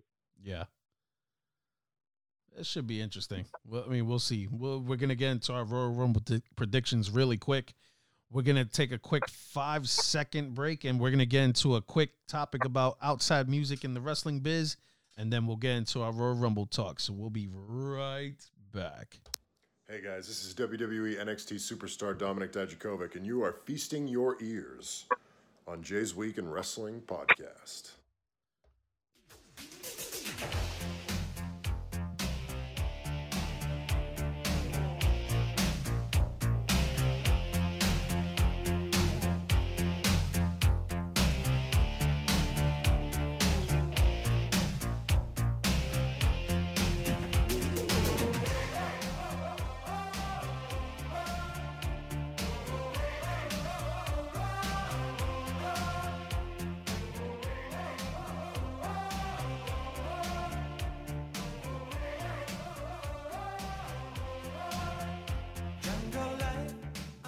We are back, and there was this one clip that I wanted to play, but I just decided at the last minute not to put it in. But I think it was on AEW Dark when Jungle Boy and Jurassic Express first came out with that song, and Taz was just singing along with it when he figured out what was playing.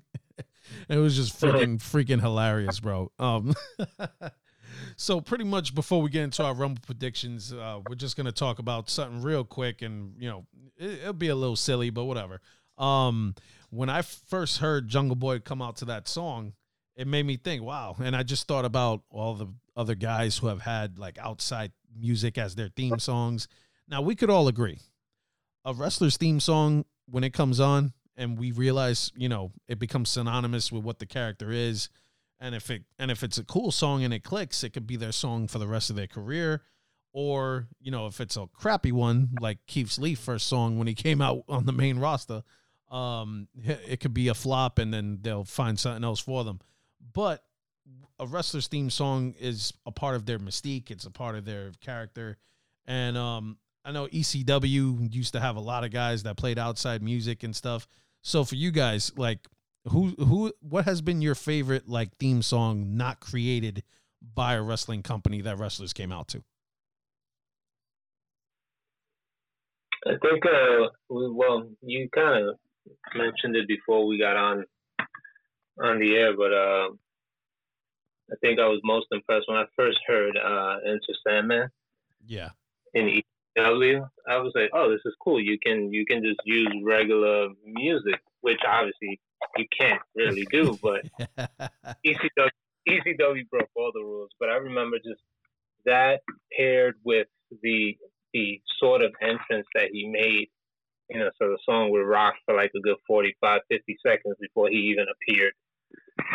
And then by the time he made it down to the ring, like the song was halfway through, and people who were fans of Metallica, you know, are all singing along. And it became like the entrance became an experience. And I think it's very few songs paired with wrestlers that can do that. So I think that's my favorite outside song that was used. But I think ECW was the one that really did it the best. I remember when they used Bodies. That one that when it hit the bodies hit the floor. I'm trying to remember Drowning Pool. Yes, Drowning Pool. I remember when they used that, I was like, oh, this is cool. But then it was like bad timing because 9/11 happened and they had to stop They had to stop you. Yep. Yeah. But yeah, ECW was synonymous with that, and even early like NWA from like the 80s and stuff, they'll have certain like, you know, I think who was it? I want to say Tully Blanchard came out. No, not Tully Blanchard. It was Jimmy Garvin, Jimmy Jam Garvin from the Freebirds. He used to come out to that ZZ Top song, Sharp Dressed Man. The Fabulous Freebirds came out to Freebird by Lynyrd Skynyrd. So yeah, they came out to some of that stuff. Even in Mexico, La Parka, he came out to Thriller. You know, so he, even in Mexico, like they Macho were Man doing, coming out to the graduation song. yeah, exactly. That was his song for his whole career, except for that one time where he like in WCW got super jacked out of nowhere, and he came out with Gorgeous George and Medusa, and it was like, yo, all of a sudden Macho Man is like super juiced, and he came out to his own weird theme that WCW gave him. But and I know WCW had a lot of theme songs that were like similar to Outside songs, like they kind of ripped it off a little bit. Like Chris Jericho had like a rip off of that Pearl Jam song, Even Flow. And I know Raven had a rip off of a Nirvana song in WCW that sounded pretty cool. I actually do like, now that you mentioned Jericho, I do like that he comes up to his own song. I do like that track. That Judas. Yeah, Judas is a dope track. My son actually likes that song. He heard it on the radio because out here in Florida, I don't know how it is in New York, you know, in terms of radio, but I know Florida, they still have a lot of like rock stations. I know. Yeah, they have it in New Jersey too.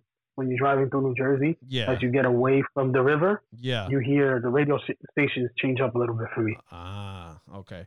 Because I know in New York they had K-Rock for a long time and then it disappeared. But out here in Florida they got a bunch of stations, and Jericho's song actually makes the radio out here. So, you know, I came across it like coming home from work one time, and I was like, oh shit, all right. So I actually don't even know how the hell my kids heard that song for the first time, but I just remember them like when the first time I actually heard them listening to it, I was like, how do you guys already know the lyrics to this track? And they were singing songs, they were dancing. I was like, wow, okay. You know what song I liked that was an Outside song, but it technically wasn't at the same time? When I think it was Motorhead when they did the game for Triple H. Yeah, that's a good one. That one was good. That's a good one. And a lot of people won't play the game. And a lot of people won't know this, but Real American is an Outside song. Yeah, I forgot about that. Yes, it is. Real American and the Demolition song was from the same guy. His name is Rick Derringer. And originally, a lot of people probably won't know this, probably besides like us hardcores, but that song originally wasn't Hogan's. It was for Barry Windham and Mike Rotundo because they were the U.S. Express. And they came out to Real American for a little while. But then when Hogan came in, they gave that song to Hogan, and the U.S. Express, they were there briefly still until they left to go to NWA. But then they ended up coming out to Varsity Club. Yeah. So they came out to Bruce Springsteen's Born in the USA instead of Real American. So, yeah, there was a bunch of songs. Bam Bam Bigelow. I want to say 1 million people came out to Welcome to the Jungle. Yeah. Bam Bam Bigelow had it in ECW. The Steiner Brothers had it at one point in WCW and ECW because they got there before Bigelow. A lot of guys had some Outside songs that were pretty dope. What did the Gangsters come out to? Didn't they come out to a song? Yeah, they came out to a song from Ice Cube called Natural Born. Yeah. From Natural Born Killers. That's the name of that song. And the song played throughout the whole damn match. It was yo, and it would loop. Like if the match was more than 5 minutes, I was like, damn, bro. Like I don't know if it takes away from the match or if I don't know, but and the sucky part is since WWE Network has all the ECW stuff, they got to put some generic ass hip hop music in there that has like no lyrics, just a beat during any New Jack match. So I can't watch any New Jack matches on the network because I'll get pissed off. I was like, it was kind of weird to me when it was in his prime to hear that song for 15 minutes. But now it's some generic WWE created rap music beat that I got to listen to. And I'm like, nah, I can't do it. I might as well just get a YouTube video of a New Jack match if I want to see a New Jack match. But like, I never understood why 911 would come out and chokeslam somebody and then run out. And it just, everyone's screaming for him in ECW. And then he comes in, chokes somebody, and leaves. He was a bum. He was a bum. I mean, he was. And the thing is, WCW actually took him from ECW for a nice chunk of change, and they did nothing with him. But they just did it to spite Paul Heyman because they could. So they like, oh, we could take anybody we want, even this schmuck over here. But he had a decent song too, a song called Frankenstein from I forgot what the name of that band is, but his song was pretty cool. It was like That's all it was. They just wanted to hear that song, yeah, and they wanted to co-sign somebody. It had nothing to do with his talent or anything. They wanted to hear the song. They would chant the song. Yes, exactly. Slam, and that was it. He had a great song, and he was just a big guy. That was it. Now the funniest. How do you feel about these like remix songs that we get now? Like when someone, I think like Sasha Banks. Oh, okay. Like it starts off as like her original song, and then all of a sudden it's like some new Snoop Dogg kind of a mix. Yeah, it's like if you know what I mean. It's like if a longtime babyface turns heel, and then they'll kind of darken their song a little bit. I like the Bray Wyatt remix is pretty dope. Yeah, Bray Wyatt is dope, and I even kind of like what they did with Alexa Bliss's song. Yeah. Little Fiend. Yeah, the Corey Graves called it the Fiendess. The Fiendess. The Fiendess, so something like that. Like, he tried to make some like female version of a fiend name. I think she's really cute. Really cute doing that little role there. She's kind of dressed up as Chucky. Yeah, I like it. I don't know. To me, it's like, I'm more focused on the whole Bray and Randy Orton storyline. I'm like, okay, all right, serve your purpose and go. That's how I feel. I thought it was pretty dope to see how he set him on fire. I thought that was pretty interesting. Yeah, I thought that match was cool. Yeah, I like that I think they just using this time to repackage him. Yeah, because I think he posted on Twitter that a metamorphosis is happening, or like he's in a cocoon or some shit. And I think if he shows up in the Rumble match to get Orton, he's probably gonna look different. I mean, he'll still be the Fiend, but I think he'll be like a lot more like satanic looking or crazy looking or something. Like a monster is gonna appear in the Rumble with Bray. Like he's gonna be an updated Fiend of some sort. I was expecting just maybe like a burnt version of like have like his mask burned or have some sort of his gear look burned. I don't know if they're gonna completely change the whole look. If they do, I hope it's not too drastic because I wouldn't stray away. I think the Fiend looks pretty dope. Yeah, the way he is. I think we just need to see a little less of him. Yeah. And I think they used Alexa Bliss with Bray because, you know, she hasn't really been wrestling the past maybe year or two because of the concussions. So they really had nothing for her to do. Like she had the little talk show, but I guess they figured they can use her in different ways. So let's see if they could try to throw some shit at the wall and see if it sticks. And I mean, I think she's done okay with Bray. I don't think she's like taken away from it. And they used the little special effects on her and all that stuff. So I think she's been doing okay. Yeah, I enjoy it. I sometimes think that it's it's hokey. A little much. It's hokey, like, but like all these like solo vignettes she's been doing. They've been a little much. She's like overacting, but yeah, like her in her little like play school park that you use for little kids in the backyard. Yeah. But it is what it is. I do hope that we get the Fiend at the Rumble, though. I don't think he'll be part of the Rumble, but I think he'll come out and he's definitely going to do something to Orton. Yeah, he'll eliminate him. I see him definitely being a guy, like you said, who's not in but still gets an elimination. I don't even think Orton makes it to the Rumble. I think that RKO pretty much solidified that he's going to get attacked. And you see how little by little WWE kind of like, you know, because they shy away from usually like men abusing women and stuff.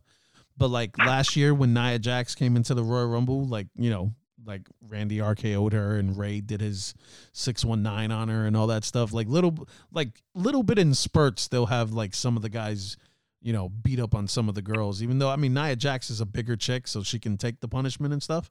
But I'm surprised they let him RKO little Alexa Bliss like that, especially after all the concussion she got. Well, they just had Sasha Banks fight this dude, the guy that comes out with the sommelier. What do they call him? I don't know. The yeah, that's exactly what he is. The wine tester. The wine tester. Yeah, they approved the match between, you know, Sasha and him, which surprised me. Yeah, that surprised me as well. Yeah, apparently he's. I think that's the furthest they should go. I mean, that guy's an athlete, right? He's like from Cirque du Soleil or some crap. I believe so. I think he. I'm not. I don't remember what he does, but I would have to look it up. He definitely could give John Morrison a run for his money because he got some moves. That dude flips off of anything. I like the way he leaves the ring. You see the way he leaves the ring? He does that little like back tuck and he goes through the ropes. Yeah. I thought that was pretty dope. I think Carmella's been looking all right since she got back. You mean Carmella Bordeaux stealing Scarlet look? Yeah. Little entrance she got and all that stuff. I was like, all right. I mean, it's better than the little, you know, little wannabe hip hop chick, you know, like with Enzo and Cass. True. Yep. So, I mean, with that being said, we could get into the Rumble pay-per-view itself to cap this sucker off. And let's see how many matches we got here. We only got literally like maybe 3 or 4 matches, not to mention the two Rumble matches themselves. So we have, let's see, just to get the first. I don't know if this is in any particular order, but I'm assuming it is because you got the 2 title matches, and then you got the women's tag team title match with Shayna Baszler and Nia Jax going against Charlotte Flair and Asuka. What you guys got there? Oh man, I'm not interested in this title at all. Me neither. But I want Nia and Shayna to win. I don't see the point of Asuka being a tag champ with Charlotte. I see Charlotte getting distracted again by her dad and Lacey Evans costing them the titles. That's another name I didn't see in that list for the women's Royal Rumble. I'm surprised about that. But similar to what we said about Randy and Bray, I could see Lacey getting in the Rumble and Charlotte coming out and eliminating her. Yeah, because the women, I don't know if they have enough women to fill that Rumble unless after her tag match she fights in the Rumble. Charlotte. Yeah, she's a part of the women's Rumble. Oh, she is part of the Rumble. Yeah. Okay, so yeah, I can see her losing the tag title and then making a bigger impact in the Rumble. I didn't see the point of having her champ with Asuka. That made no sense to me. Yeah, that was a weird pairing, you know, because I know Asuka was feuding kind of with them, and you had to do something with Charlotte to bring her back, but I don't know. Dude, ideally what I wanted was, especially when they started doing Asuka and Alexa Bliss, I wanted them to do some sort of possession of Asuka. Like the Fiend? Asuka from 10? What happened? You remember when Asuka used to come out with like that clown makeup in Japan? Yeah. That real dark, like she used to do these crazy makeups. I wanted to do something where, like, why does Bray be the only one that has the power to like possess somebody? Let Alexa do this with a couple other girls. Yeah. Let it branch out, and Alexa could be the fiend of the women's division, and let her do her own little thing, without involving Bray. But from what I hear, when Alexa turns like that, like into her own version of the Fiend, supposedly that's the Fiend possessing her, instead of like her own demon doing something to her or some crap like that. And especially with the Fiend being off TV, apparently that's just him manifesting through her or some craziness. Well, then they got to do some sort of storyline where she gets possessed by Sister Abigail. And I want them to change up Asuka a little bit. I was like, Asuka's getting, I love Asuka, but I think she's getting a little stale. Yeah, I agree. If you're gonna keep that title on her, you got to keep it interesting. And you got to remember, the only reason she got that belt is because Becky got pregnant. I don't think she's held it down this whole time. Yeah, I don't think their original plan was Asuka. Their original plan was Becky. You know what I mean? So I think the whole Asuka thing that they've been doing has been on the fly, and I think, like you said, she has been holding it down, and I think Asuka's been one of the MVPs during the pandemic era, if you want to call it that. Because she's been, like you said, her little partner there, Kairi Sane, ended up getting hurt and just leaving and working. She's still working for the company, but like they're forming like a Japan branch or some crap like that. Like she's working for WWE in Japan. So she's not even wrestling anymore. And then all of a sudden, Becky gets pregnant, and now, let's just give Asuka the belt. Oh, what are we going to do with her? I don't know. Just let her be Asuka. I guess they gave her the reign that they should have gave her the first time she got there. What are the chances that she holds that until Becky comes back and just takes the title? That could happen. Because I don't see why she still has the title, to be honest. When did Becky give birth? I want to say a month ago. Yeah, in December. She's not ready then. No. Well, I would say she could be a surprise at the Rumble, but she's not ready. She has to be at least a year in. That Vince's dumbass wanted her like immediately. He wanted her like as soon as like the first quarter of 2021. Who, Vince? Yeah. Wow. Yep. Yeah, well, I could see I could see her hubby making a return at the Royal Rumble. Yeah. Yeah, I could see that. The Messiah. Give me Messiah versus the Chief. I think they're gonna change his gimmick. You think he'll be? You think he'll be regular Seth Rollins again? Yeah, regular Seth. Burn it down. Burn it down, Seth Rollins. Yeah, or something new. Just Seth Rollins. Just curb stomp him. So I know you're not going to be interested in this, Sammy. But if you had gun to your head, who you picking in that tag match? I think the Nia Jax and Shayna Baszler win. I think they win because they're going with that whole storyline and Charlotte Flair, her dad. So I agree with Ghost. Yeah, I agree too. Yeah. And apparently this match was made tonight because it wasn't on my sheet when I checked it about 2 hours ago. So I guess they made this match on SmackDown. Yeah, they made a couple of matches. Yeah, they made this one and then they made another one. Sasha Banks and Carmella for the women's title. I'm actually going with Carmella on this one. I think that sommelier wine tester guy is going to do something, and Carmella will get the belt. Interesting. You don't think Sasha's on a roll with the whole Mandalorian thing and everything else that she came out in? That's true. You don't think they're going to keep her on? That's very true. She's becoming a name brand, Yeah. I mean, she's never had a title reign. Like she's always lost it.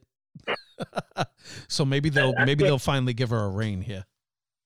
Yeah, I think she's holding that down till Mania. I think she's definitely going to be at least a women's main event with whoever wins this Rumble. She'll probably fight Charlotte Flair at WrestleMania. They've recycled those girls since they came up from NXT Same 5 matches. years ago. It's like in Mania we have some sort of combination of Becky, Charlotte, and Sasha, and with a sprinkle of Bailey. Like they sprinkled those girls Like, you know, the All they past have few is years. Charlotte, Asuka, Sasha, then Becky, Bailey, and Nia Jax. That's all they really have. I think I like Bianca Belair a lot. I think she's gonna do something. I think She'll they'll probably win the Royal Rumble. I saw that whole depression thing that Yeah. she had. So yeah. I can see them doing something with her. Now here comes the fun stuff. WWE title. Drew McIntyre and Goldberg. Whew, this is gonna be interesting. Dude, I really hope that Drew destroys Goldberg. Now you got to remember, the Miz is looming with that briefcase. I'm gonna make a bold prediction here. What you got? McIntyre wins, but Miz comes in with the briefcase, wins the title, and McIntyre takes the Miz's place in the Royal Rumble. And yeah, the Royal Rumble. And wins the Rumble. I don't think he wins.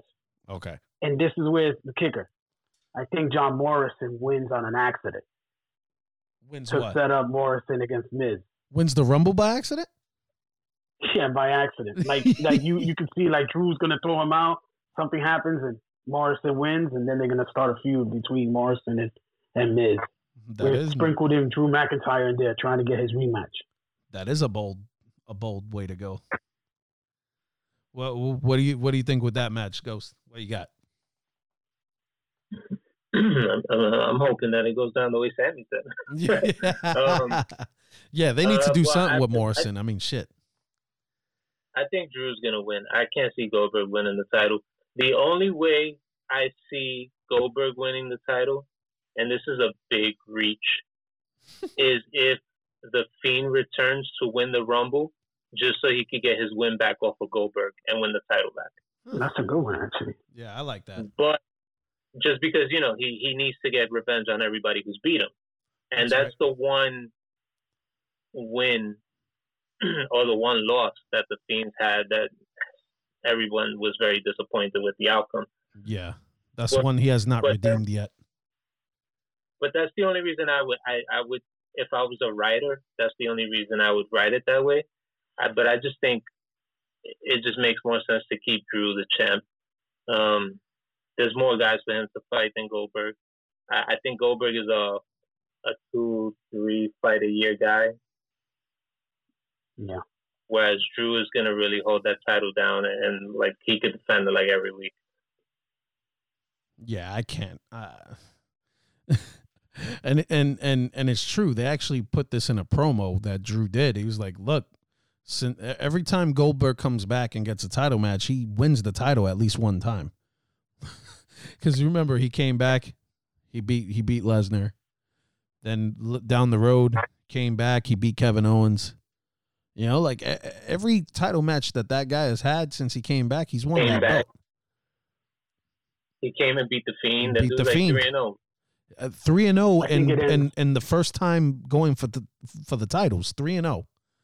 You know, I think he ends. I think it ends this time. Yeah, I hope so. And look at it this way: every time he's won, it's been the Universal Championship. He's never won the WWE title yet. He won that Universal title against Brock. He won the Universal title with Owens and the Fiend. There wasn't the WWE title ever. So, and you know, my Fiend theory won't work anyway because Fiend is still tied up with Randy Orton right now. Yeah. Unless that ends at Elimination Chamber. I mean, because can we see another like horrors match with Wyatt and Orton again? Because that was a nightmare. Remember that house? No, you put them in the Elimination Chamber you let them fight or do a Hell in a Cell between the two of them and set the cell on fire. Oh, that'd be crazy. You know how he's gonna end all these rivalries. You know how back in the day, like you would fight these guys for like 6-7 months, and it would end in like a steel cage match. Yeah, he's gonna end all of his in a Firefly Funhouse match. Yeah, like the same way he fought John Cena. Yeah, I didn't like that match. It was, but it wasn't a. It was like an acid trip. It's so weird to me. It was. I thought it was interesting, but I wouldn't call it a match, and I wouldn't do those. It worked for me with Cena, just because I wanted Cena out already. but I wouldn't do that with guys who are still active. It worked. It worked the night before when they did the Undertaker against AJ. That was pretty good. That was the great. Boneyard? Yeah, the Boneyard match was pretty good. That Firefly Funhouse thing, like he made Cena like relive the NWO and he like had him in the gym, like unlimited like reps, and Cena was like burning out. Like it was just crazy. Like it was kind of like an episode of the Twilight Zone. Dude, I watched it like 4 or 5 times, and there's so many things that he like embedded into that I don't even know what you want to call it, a vignette, or it wasn't a match. No. But whatever they classified that video as, it was great, but that's one of those things I don't really want to see too many of. Yeah. And when they finally did lock up, like it was one move, it was just a Sister Abigail, and it was over. Like it was just like, what did I just watch? You know, it was like a horror movie with one wrestling move. That's something that I wouldn't mind watching if it's just a segment on on a Raw. Yeah. Like just to bug out with your opponent, but don't make that like a pay-per-view match. Especially like one of the main events of Mania. I mean, shit. Like I could see him doing something like that with Randy Orton because they have such a long history. Yeah. Yeah. And it almost feels like they're getting more and more cinematic with everything they've been doing. Like you could picture a flashback of when he burned down like Sister Abigail's house, like the chair and all that stuff. And yeah, like they could go way back with it. When they were teaming up together, there's so much stuff they could use between those two. What would you feel if The Fiend possessed like Braun Strowman and like brought him into the fold? Because I mean, what are they really doing with Strowman anyway? You know, I honestly, and this was before his death. I was really hoping that they would all come back together. Yeah, Harper, Rowan, and just. I was like, you know what? Let Harper have his run in AEW. He's gonna make. In my head, I was convinced he's gonna make a name for himself. Vince is gonna want this guy back. They're gonna put the Wyatts back together. Like this is gonna be like. They're going to be at their prime because they're all going to – Rowan's gone. So I was like, maybe Rowan, when he comes back, he'll be, he will be working out. Like, this is all the things that went through my head because I really wanted these guys to come back. And then, after Brody's passing, I was just like, oh, man, it will never happen again. So all I could hope now is that they put Braun Strowman somehow. How about pair them up. How would you feel about Bo Dallas? Where the hell is he? I would love to see Bo Dallas join the group. Yeah, I mean, it's his freaking brother. Like, come on, man. Like, and you're not doing anything with him. I mean, they got rid of Curtis Axel, but they kept Bo. You know what I mean? He's just sitting in catering. Like, come on, let the guy be a part of something. I didn't even know he was still on the contract. Yeah, I think that's a good point. That's a good point. And back in the days, you used to have kayfabe, right? And people would hide for a while and change their look, grow beards, grow hair. You know what I mean? Yeah. Fix their bodies. So who knows? It's a possibility. What else they're gonna do with him? Yeah, exactly. Maybe with this new incarnation, it could just be that he expands the Funhouse with new characters. Maybe Bo could come in as a new character. Look, it's Brother Bo. Like, I don't know, like some stupid shit. Like, who? Well, he's always talking about these lizard people. So maybe he could come in as some lizard character. Mm. Or maybe he could come out and say, "I've finally brought in someone who's family," and just really just saying, just open up. This is my brother, and just make him badass instead of making him a clown. You know? Yeah. Even though when he first came out with that Bo Leave gimmick, I was a fan, bro. Like, I liked it. It worked on NXT. It was when he came up to the main roster that it kind of got it fizzled fast. Yeah. I used to like Bo, man. They need to bring that boy back up. Put him with his brother. Now here's the next Universal title. Roman Reigns and Kevin Owens in the last man standing. I think for the most part, we're all aboard with Roman on this one, right? Yeah, this is all Roman. You have to keep the title on him. It's just working with him. But I prefer Adam Pearce to actually be forced to fight Roman Reigns so that people can be entertained and say, wow, this guy can actually go. And then Roman Reigns would actually show his talent and show that he can also be, because he's a technical guy. A lot of people don't think it, but he is. Yeah. And just let them go. People will be like, what the hell? And it could steal the show. But if it's Kevin Owens and Roman Reigns, yeah.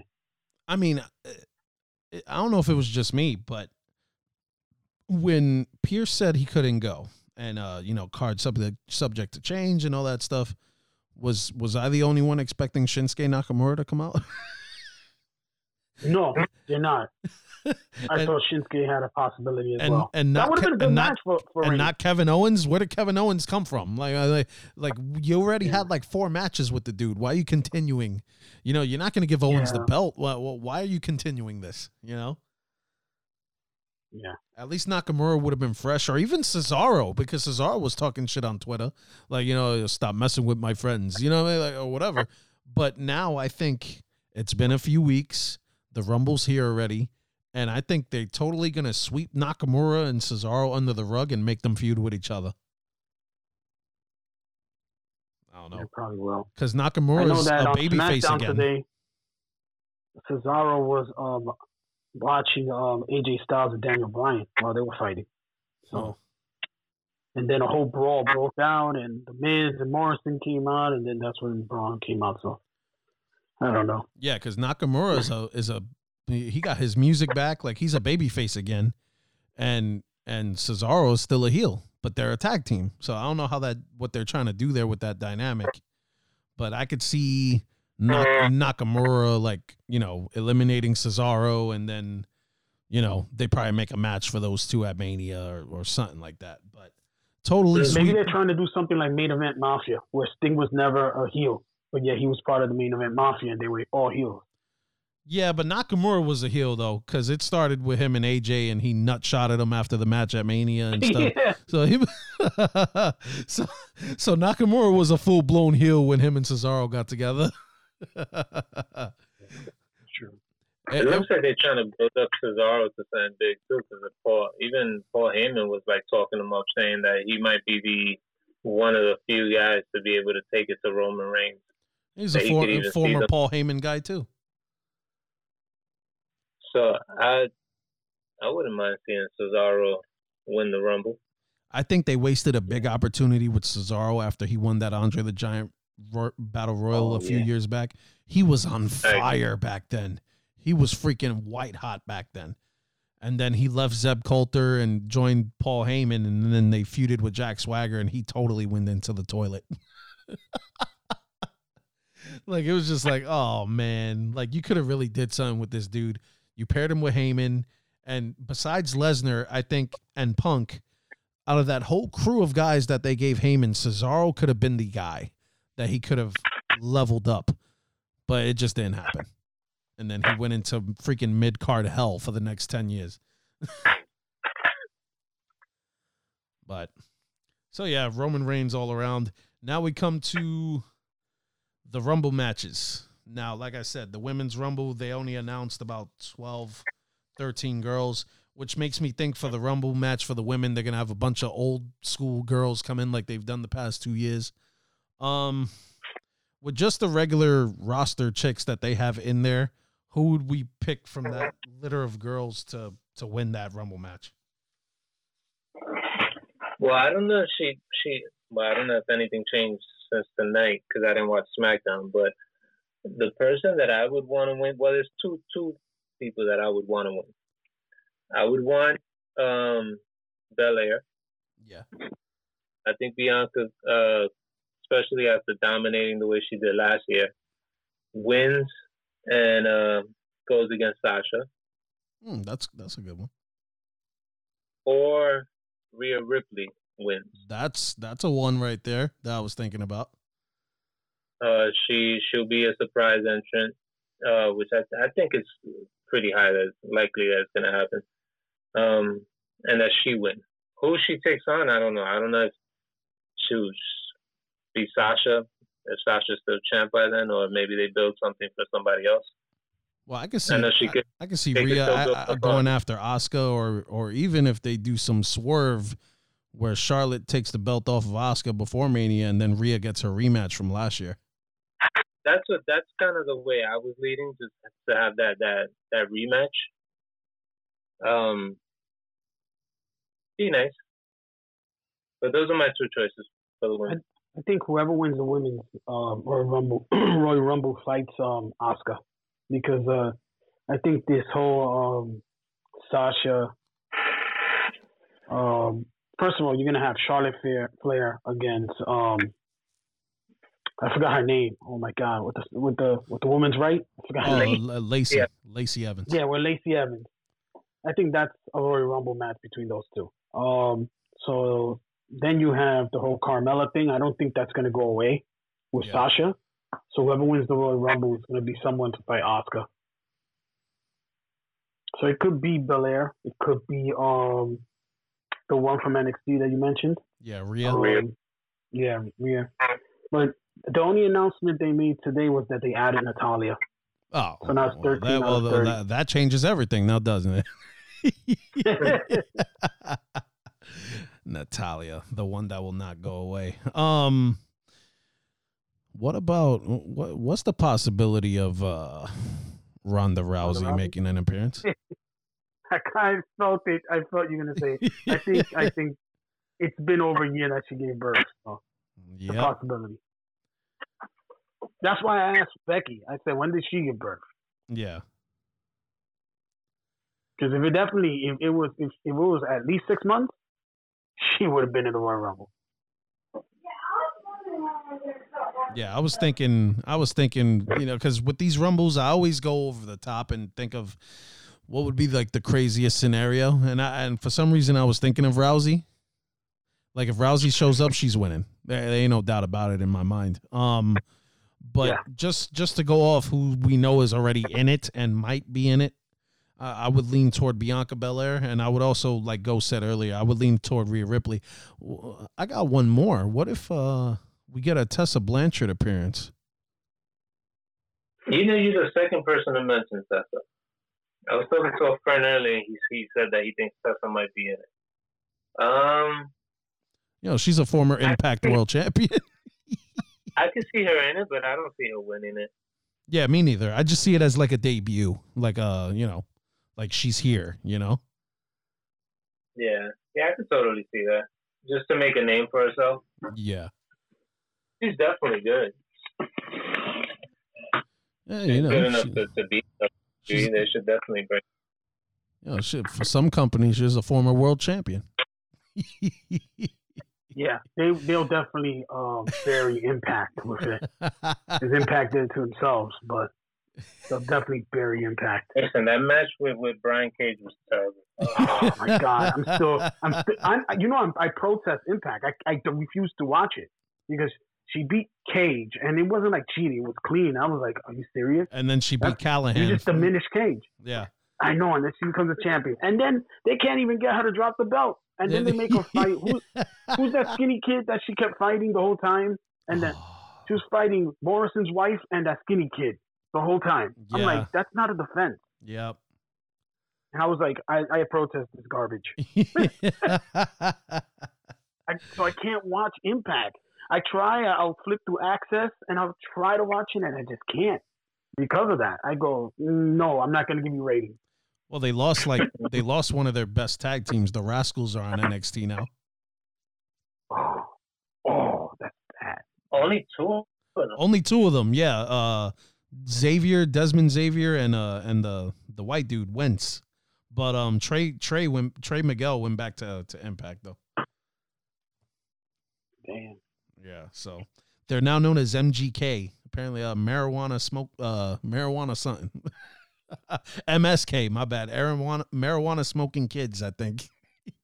WWE won't say that, but I think that's what the meaning is. WWE does double entendre names all the time. Wasn't there a gimmick like potheads? Yeah, exactly. Yeah, they were potheads on the other show. And Impact, yeah. Yeah, so now they're known as MSK, and they're a part of the Dusty Tag Classic that they got going on. I wonder if anybody will ever ask him in an interview, what does that mean? What does that mean? Yeah. They're going to make up something like men, suckers, killers, or something like that. Men, squad killers, or something. I don't know. Yeah, and you're going to be like, really? And they're like, even though they got marijuana leaves on their tights. What's your name stand for there, buddy? I don't think they're going to go as blatant as the leaves. They'll probably do something subtle. Yeah. They'll have the colors. It'll be like green and black, but it'll be like a weird design or something. Exactly. Yeah, they'll go with the colors, though. So, men's Royal Rumble, 30-man Royal Rumble. They only announced 17 spots. They added 4 more today. Oh, they did? Who did they add on SmackDown tonight? Oh, you said Strowman, right? Strowman, Corbin, Mysterio, and his son. Oh, Dominic? Yeah, Dominic Mysterio. So you figure with those, you said four or five, right? So with those 4, you have about 21 now. 21 entrants. So that leaves 9 spots. So you figure, like we said, maybe Keith Lee. You figure Seth Rollins. You know, if one of the champions lose, he'll probably jump in. So you figure 3 spots also taken over, so that leaves about maybe 5 or 6 spots for surprise entrants, if we get any. The one surprise I'm thinking about is probably Lesnar, if he makes an appearance. Maybe. I'm not sure. I'm not sure what big free agent. I'm not sure what big free agent name is out there. Maybe a Jay White, but that's a huge maybe. And it might not even happen. So, I mean, with the guys that we already know, like we did with the women, not excluding any surprises because we don't know who it's going to be. So who do we think with the list of guys that we know would be a potential winner for this Rumble? It's quite a few. I can't see. You have AJ, you have Randy Orton, Bobby Lashley is probably due a chance. You know, Lashley against what's his face? Oh my God, I can't. Drew McIntyre would be great. Yeah, that would be cool. Let me see who else you have. Of course, they're tossing the Miz around, so they're making you think, could it be? Cesaro's looking different. You know what I mean? Nakamura, yeah. Big E, they're trying to change and make him more of a main event guy. Morrison is in that picture because of the whole Miz situation. You just have, and then they always throw that surprise with Edge, and you're like, Edge? That's right. Edge wins it? That's right. I was thinking about Edge. And then, of course, you have Braun Strowman, who could just win just because he's big and they like him. And then you got main event Jey Uso. What about Jey Uso? I've been hearing a lot of talk about 2 guys recently, and it's all been Daniel Bryan and Cesaro. Yeah. I keep hearing that Daniel Bryan might be the guy, and it makes me think back to a couple weeks ago when he was on, might have been Talking Smack or Raw Talk, whichever one he's on. And he confronted Paul, and he told him how he was better than Roman. You know who I can see showing up to confront Jay? His brother Jimmy. I can see Jimmy making an appearance. But he's on the other brand, though. He's on Raw. So. No, but I mean, the Royal Rumble has everybody, though. Yeah, it's true. Yeah, so, I could see Jimmy in the.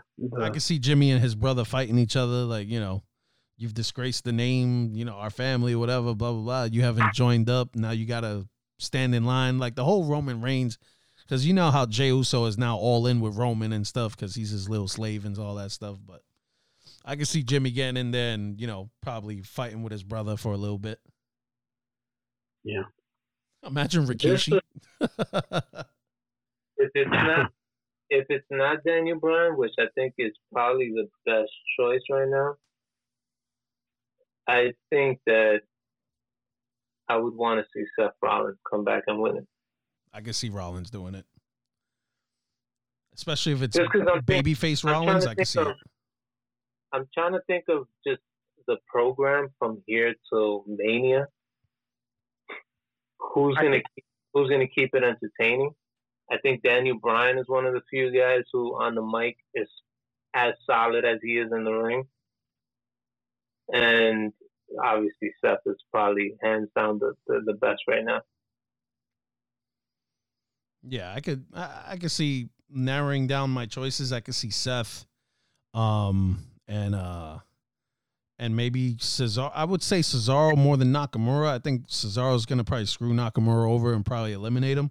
But bearing a Lesnar return at like number 30 or 28 or something like that.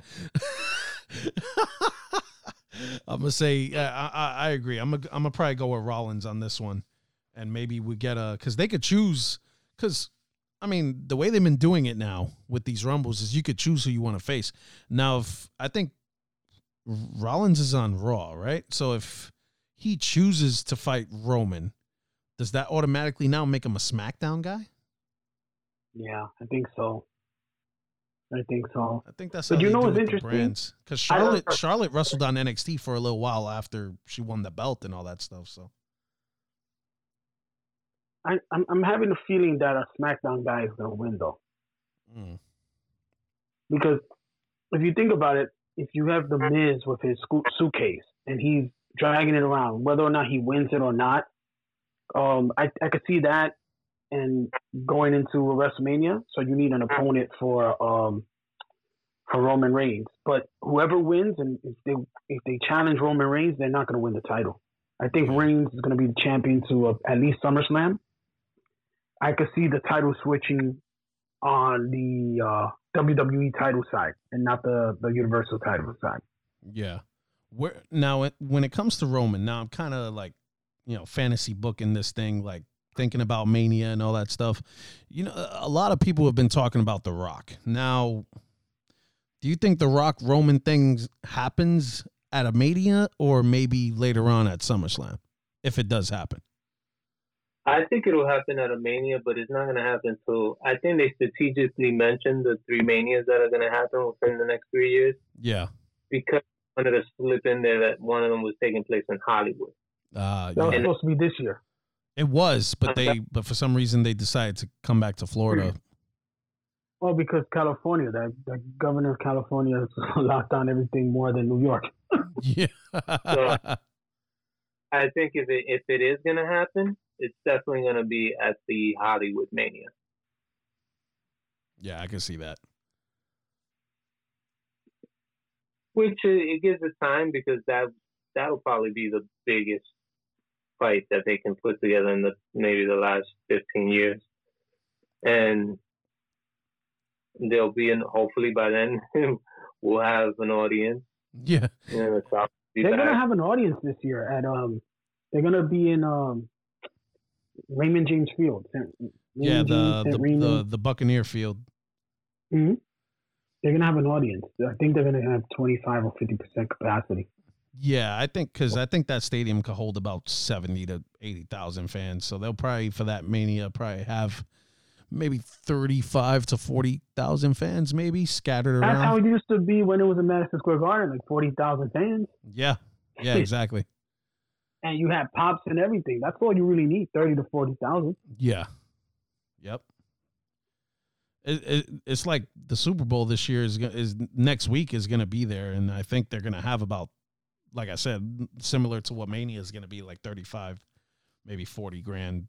1,000 fans. You know what I mean? So, they're going to get their reactions. And I think they wanted it more like, obviously for everybody, but with Drew McIntyre finally winning the belt last year, but no one there to really pop for it. You know what I mean? Like, and Braun Strowman winning the belt from Goldberg, and with nobody being able to cheer, or that kind of has to bring it down a little bit, man. You know what I mean? Like, you want that big Austin Rock, Michaels type pop after winning a belt. Just do it in front of nobody. That had to be like a weird feeling. You get the pyro and the confetti and nobody to look at. And that's why I can see them taking it off of Drew, and maybe a triple threat match in Morrison and Miz at WrestleMania, and then he gets the belt again, he gets the pop. Yeah, I can see that. At least, you know, I mean, Miz has been to a main event and obviously Drew, but at least, you know, for Morrison, I mean, you know, he's such a freaking good worker in the ring, and his character's a little clownish, but, you know, he's so great in the ring, and it's just been overdue for that guy to get some sort of push, you know? So even like when he called Miz the Marty Jannetty of the group. Yeah, and the Miz ended up winning the title. The Miz ended up being the guy, yeah. You know, which is, you know, a lot of people remember the Miz when he first came out. He wasn't, you know, seen as anything, you know, and you know, that guy ended up just, you know, grinding until they pushed him. And, you know, I guess right guy, right time, I guess, you know. So he also worked on himself. He worked on his body. When they paired him with Morrison, he started working out with Morrison. He started getting better. And he's kept that shape. Yeah. And he's just a great promo. He's great on the mic. He's a good promo. Yeah. Yeah, so I mean, that's why I could see him and MJF just arguing for like an hour, and I'm like, damn, that's the whole show. And then we need some matches, though. Yeah, you could imagine those guys. Like if you know how Triple H said before that, you know, he'll be open to WWE working with other promotions, and everybody automatically thought AEW. I was like, I don't know. I think it's gonna be. I think he's gonna pull. Believe it or not, I think he's gonna do something with Billy Corgan. Triple H? Yeah, I think he does something with Billy Corgan. Triple H likes that whole WCW NWA legacy. Yeah, and that's why I could see the whole Adam Pearce thing leading to that. Yeah, I can see but that. But I don't think it's gonna happen. But I think because it's just odd that CBS Sports just keeps saying the WWE champion, Universal champion, is going to fight the former NWA 5-time champion. And they just keep on emphasizing that. So I'm like, you're trying to tell me something. Yeah. Yep. I could see like AEW, and since they've been working with Impact, you know, they've been swapping talent and stuff. So I can see AEW and Impact, and maybe if they could finagle a deal with New Japan to try to put on like an old school, like super class show like the AWA used to do with Memphis and World Class back in the day to try to compete with Vince and WWE. But I don't know. I don't know if it'll work the same way the super class shows back in the day didn't work. You know, like the wrestling, like as a whole, saw it as like a desperate attempt to stay relevant against Vince. But I don't know. I mean, we'll see. We'll see how that works out. So before we close this joint, we're going to talk some quick UFC, since last week was the return of the notorious Conor McGregor as he took on Dustin Poirier in that main event. And we also had a debut of Michael Chandler, former Bellator, multi-time Bellator champion, and he knocked out Daniel Hooker. So what do you guys think of Chandler's debut? He looks good. He looked good. What can you say? Yeah, he looked good. Yeah, he just took it to homeboy, man. It was just he came in looking super confident the whole time. He just went in there aggressive and just put the dude away. Like, what was it, first round? I think it was the first round. Yeah, he just laid him out. And Hook is a tough dude. Like, he's a good fighter. Like, he's not no, you know, as Bobby Heenan would say, a ham and egg. You know what I mean? Like, he's a decent fighter, you know, decent record and stuff like that. And he put away some tough guys. And, you know, this dude just walked in and laid him out. And then you had the main event. You had McGregor and Poirier in a rematch from 5 or 6 years back. Now, Dana White mentioned something. I don't know if it was in the post-fight or the pre-fight conference, but he was saying, I guess they were asking him how Conor looked and like how is he, you know, like how would he feel coming into competition again after a year and all that stuff. And Dana White said something of the sort, like, you know, he's made a lot of money, you know, like it's kind of hard to be a savage when you're rich, you know what I mean? Like when he first came up, he was young, hungry. He had no money. Like he was just he had similar to Rocky 3 when Apollo took Rocky back to the gym. Yo, this is what you were, man. You had the eye of the tiger. Like it's a similar situation to that. He was like, yeah, it's hard to be a savage when you got a yacht and you got all that money and, you wake up in silk sheets and all that shit. You know what I mean? So, he walked into this fight and he kind of looked like himself until Poirier started kicking at them legs and kind of took his leg out from under him, and then he just knocked him the hell out. How y'all feel about that fight? Was it more Poirier or was it more McGregor not really being maybe 100% ready? I think this is less about McGregor and just more. We got to give Dustin more credit. The dude's, since he fought Conor the first time, this dude's been fighting like killers this whole time. Yeah. And he hasn't won every single one, but he won enough to get the title, lose the title, and have some great fights. He was calm the whole time, even when he took a couple of McGregor shots. But he even, like, you saw those. I know people took some photos of it where he kind of like picked up on McGregor's timing, and he kind of like points at him like, "Oh, okay, I got you now." Yeah. and that he threw that calf kick. And then he kind of like, oh, that one hurt you. All right, so I'm going to keep doing it. And you could tell it bothered him because right away he kept trying to catch his. He wasn't checking the kick, but he kept trying to grab his leg. Yeah. So right there, when I saw that, I was like, oh, damn, he's really messing him up with that leg kick. And then once he slowed him down, like I kind of, going into it, because I had family over to watch it, and they asked me because they knew I was a big McGregor fan. And I said, McGregor might have it in the first two. But if he passes the first two, it's Dustin all the way, because we all know McGregor doesn't do well as he goes into the later rounds. Yeah. I didn't think he was going to get knocked out. This is the first time he's ever been knocked out. I thought he probably would have got choked out again if it would have went into the later rounds. I didn't see it going down like this. I didn't see it happening because of leg kicks. But, I think this was just Dustin just stepped his game up. And maybe it is a little bit of McGregor and what Dana White said. This dude's worth like $200 million. Yeah. The dude, came in a damn Rolls Royce. Yeah. With like a $5,000 suit on. Yep. And he probably went in there extra cocky, like thinking, oh, I beat this guy already. I'm just going to do it again. Yeah, because their first go around, McGregor walked right through him. So he probably figured, he improved a little bit, but it's the same guy. You know what I mean? So, and Poirier was probably just like, oh, I'm going to just, I'm going to tear this dude up. Like. Even in a promo, he was saying, oh, yeah, Dustin is a great fighter. But great is still levels below me. Mm. So he just went in there just way too cocky. Yeah. And he paid the price. But the good thing about being 1-1 is that now you can promote a trilogy. Yep. Yeah, I think they spoke about it too, like in the back when McGregor was leaving and he ran into Dustin. He was like, hey, I got one, you got one, and they'll make their money.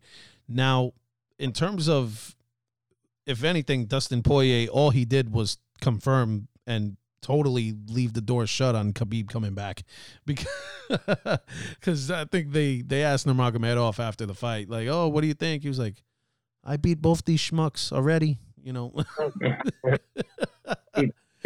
sounded more Mexican. Yeah, Khabib doesn't need to come back. Khabib has already proven that he's the best in that division. If he was to come back, he'll beat them both. Yeah, there's no need. His wrestling is just unreal, and even if you do catch him with a couple of shots, he's like durable enough to take some shots in order to get what he wants. You know what I mean? So he's just unstoppable. Like, yeah. And honestly, I say this selfishly, is because I'm not a huge fan of that style, so I'd rather just not see it. Yeah. So I don't want him to come back, but I can give him credit. He is a tremendous fighter, and I really don't see anybody being able to work their way through that style. Yeah. Well, Because maybe even the ones who figured it out, they know what it is that he does. they but still they can't just stop can't. it. Yeah. They can't counter it. Yeah, it's just that's it. Well, you figure now with the two guys who won that night, you figure that'd probably be the next fight, right? You figure a Poirier versus Michael Chandler fight for probably Khabib's, vacant, lightweight title. No, I don't think so. What do you The think? dude came in and won the fight, which is fine, but I don't think you deserve a title shot that quickly. Yeah. I think he should still fight. What is it, Justin? Oh, Gaethje. Fight Gaethje, and then if he wins, and I mean Chandler, if Chandler beats Gaethje, then you get a title shot.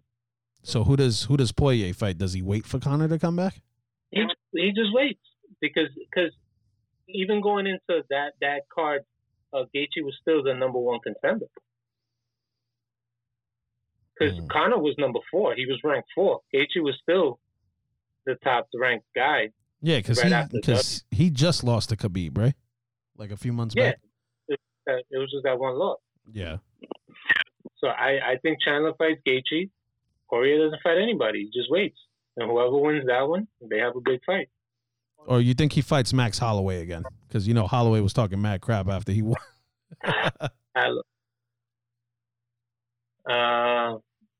Didn't Holloway just lose? No, he won. He won a Crown Francisco, right? Yeah. He won a crazy fight. He just played it. You know what? Fuck it. Put him against Holloway. Because you know what's gonna happen? Connor's gonna throw mad shit to Holloway. Yeah, Holloway, that one fight he had with Poirier, it was like, all right, Holloway's hitting him, but he's not hurting him. Yeah, nice. Like Poirier is just a bigger dude. Like you see the weight, and it's like, all right, yeah, at the weigh-ins, everybody's the same weight, or whatever. But then come fight night, Poirier puts on another 15 pounds, maybe 10 pounds, and then this guy probably loses 2 or 3 or whatever, and it's just like you see how much smaller the featherweights are than the lightweights. It's like the dude looks like he's like 180 pounds compared to what Max looks like, So it's like you see the change in power. Yeah. I think Conor lost too much weight. He's been at 170 for a while. Lost too much weight. I thought that was going to be a factor in the second and third. Weight loss. Any fighter who takes an extreme amount of weight loss consistently gets comfortable at a weight class and goes back down, suffers defeat. And that's what I thought was going to happen. Yeah, he looked bad. He looked tired. Did he fight Cerrone at 170? Yeah. Because it was I think it was a last minute fight that they put together. Yeah, so if he had to go back down, the thing is, to be honest, dude, as much as a Conor fan that I am, is he's not that difficult to beat. Yeah. If you don't try to box him, because the dude has power, so don't just try to box him. You got to go in there and mix it up with him. But the dude's defense, when it comes to other styles, isn't that great. Any wrestler could fuck him up.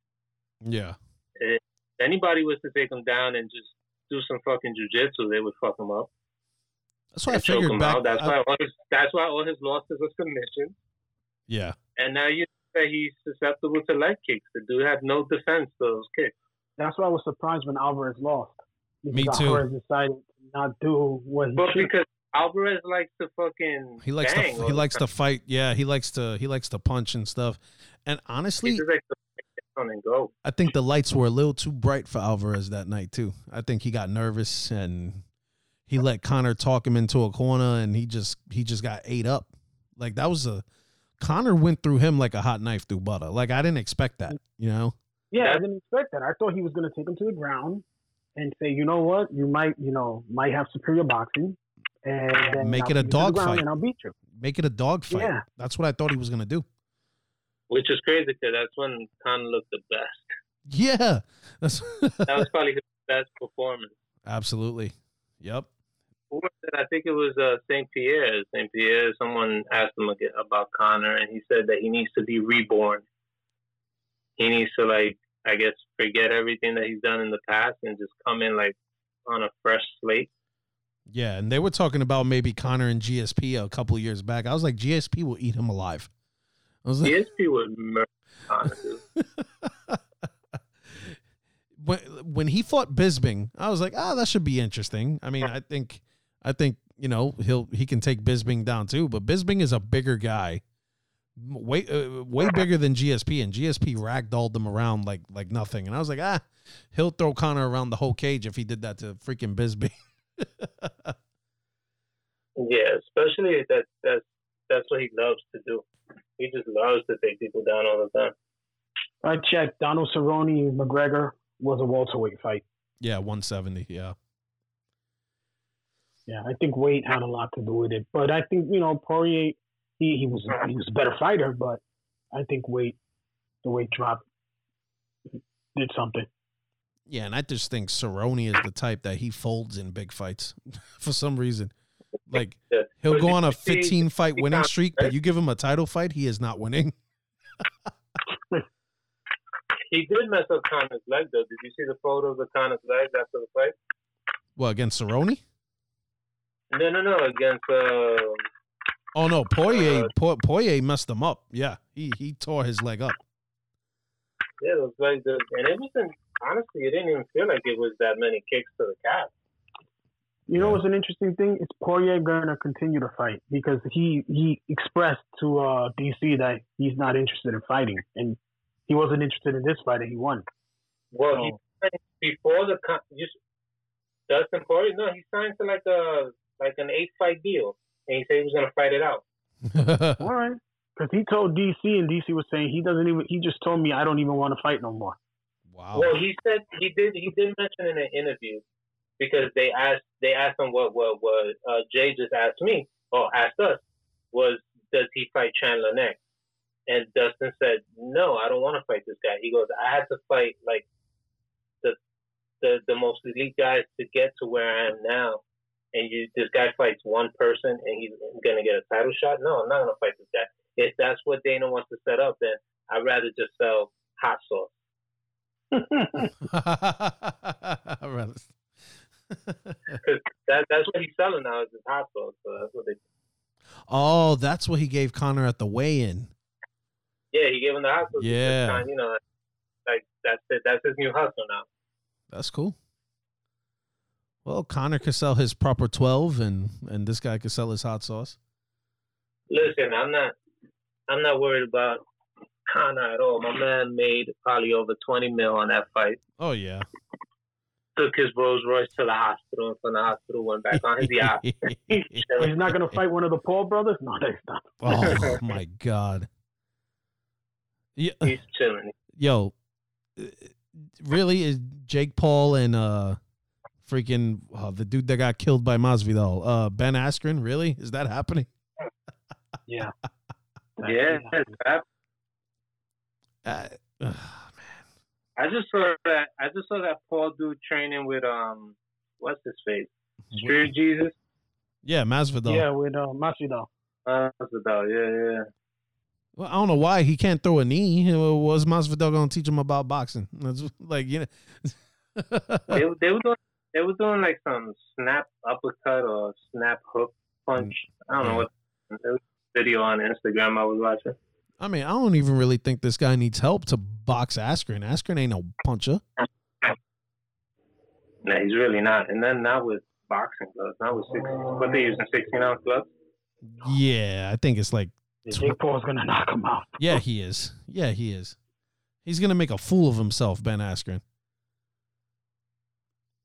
Oh. Askren's gonna try to wrestle him. He's gonna go for a takedown after a punch. Oh man, how did you guys feel about the Tyson Roy Jones thing a few months back? I watched it. I thought it was all right. Yeah, it was interesting. I was annoyed at the way that Roy Jones was fighting because there was a lot more grabbing than I expected. I thought they were going to really go in there and go at it.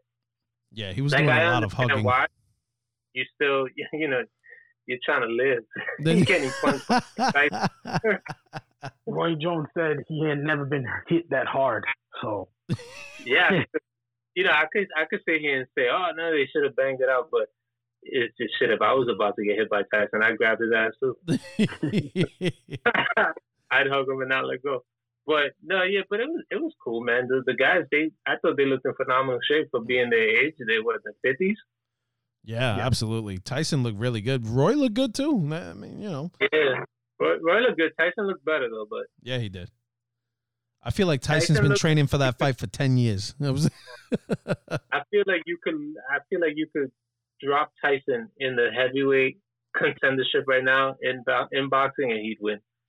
No. I think they'll kill him. They'll kill him. That guy, those heavyweights hit. They don't play. Maybe he has a chance with Joshua, but that's about it. And even Joshua's a beast, like in terms of his body, like his physique. Like I mean, the next fight is him and Fury, right? That's the next one.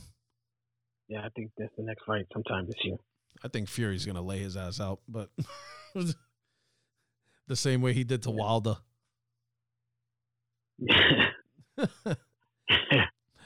But yeah, the one thing that made me really laugh about the Tyson fight, it was at the end, at the interview, when they were asking Roy, they were like, oh, did you ever fear for your well-being? And then Tyson just grabs the mic. He goes, why you keep asking about him? I was like, he was like, I'm the one that hasn't fought in 15 years. This guy fought 2 years ago. Why are you asking about him? What about me? It was like, they're like, we don't think many people were worried about you, Mike. It was like, oh, come on. It's like, damn, dude, he's got Roy standing right there. Like, come on, man. Who does he fight next? Who, Tyson? Yeah. Probably Holyfield. Yeah. People say that an exhibition between those two. Because they'll bang, they'll throw down. So I say either Holyfield or I know Shannon Briggs was talking a lot of shit. Shannon Briggs always talking shit. Yeah. Man, I don't think Shannon Briggs wants to fight Tyson. They're cool. You know what I mean? Unless he thinks, we could probably make money together, I don't think he really wants to do it. I think this is something that if Kimbo Slice was still alive, he'll probably be a part of. Oh, yeah. Oh, for sure. He would have signed up right away. That would have been interesting. Tyson and Kimbo. He probably would have been at the first that called him out. Tyson would have put out Kimbo Slice even in this age and Michael Brown. Kimbo would have been on the floor. Would have been like, oh, the Street Warrior's done. Yo, you remember that horrible fight in Bellator with Kimbo and Dada 5000? Oh, yeah. That was right before Kimbo died. Yeah. That was horrible fight. Yo, they said that was one of the worst fights ever created. And apparently Dada 5000 caught like 2 heart attacks in the cage. I was like, oh, my God. Oh, my God. Horrible. It was so bad. It was the worst thing ever.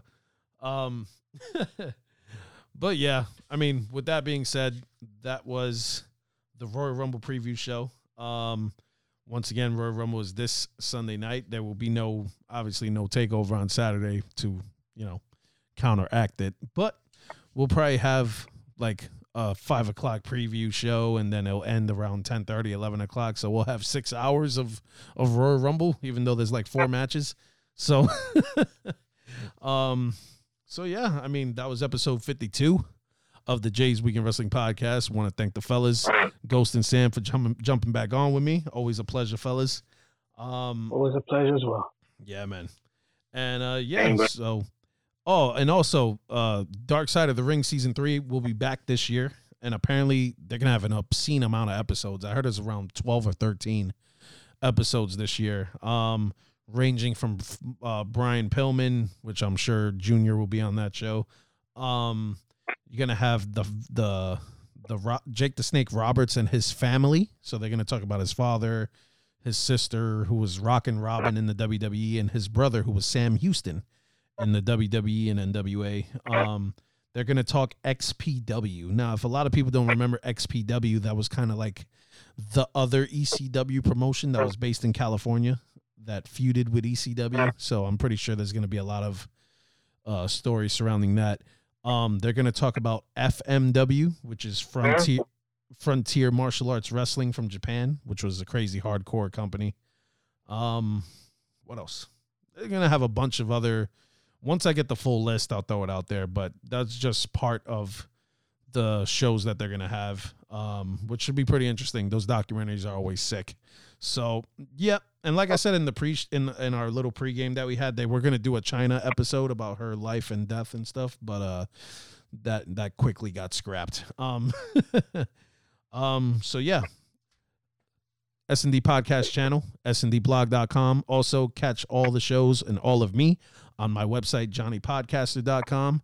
And yeah, that was episode 52. Want to thank the guys for coming on again. And yeah, catch you guys next time. Peace. Thank you for listening.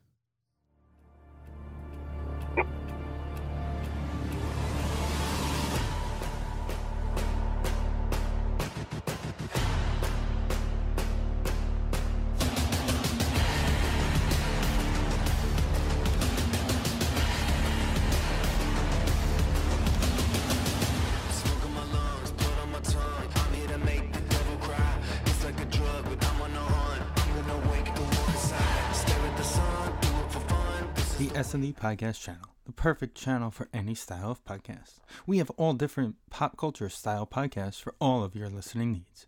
If you would like to start a podcast, you can reach us at sndpodcast@gmail.com. We are always looking for new podcasts to add to our channel, and the topic could be anything you want. So contact us now.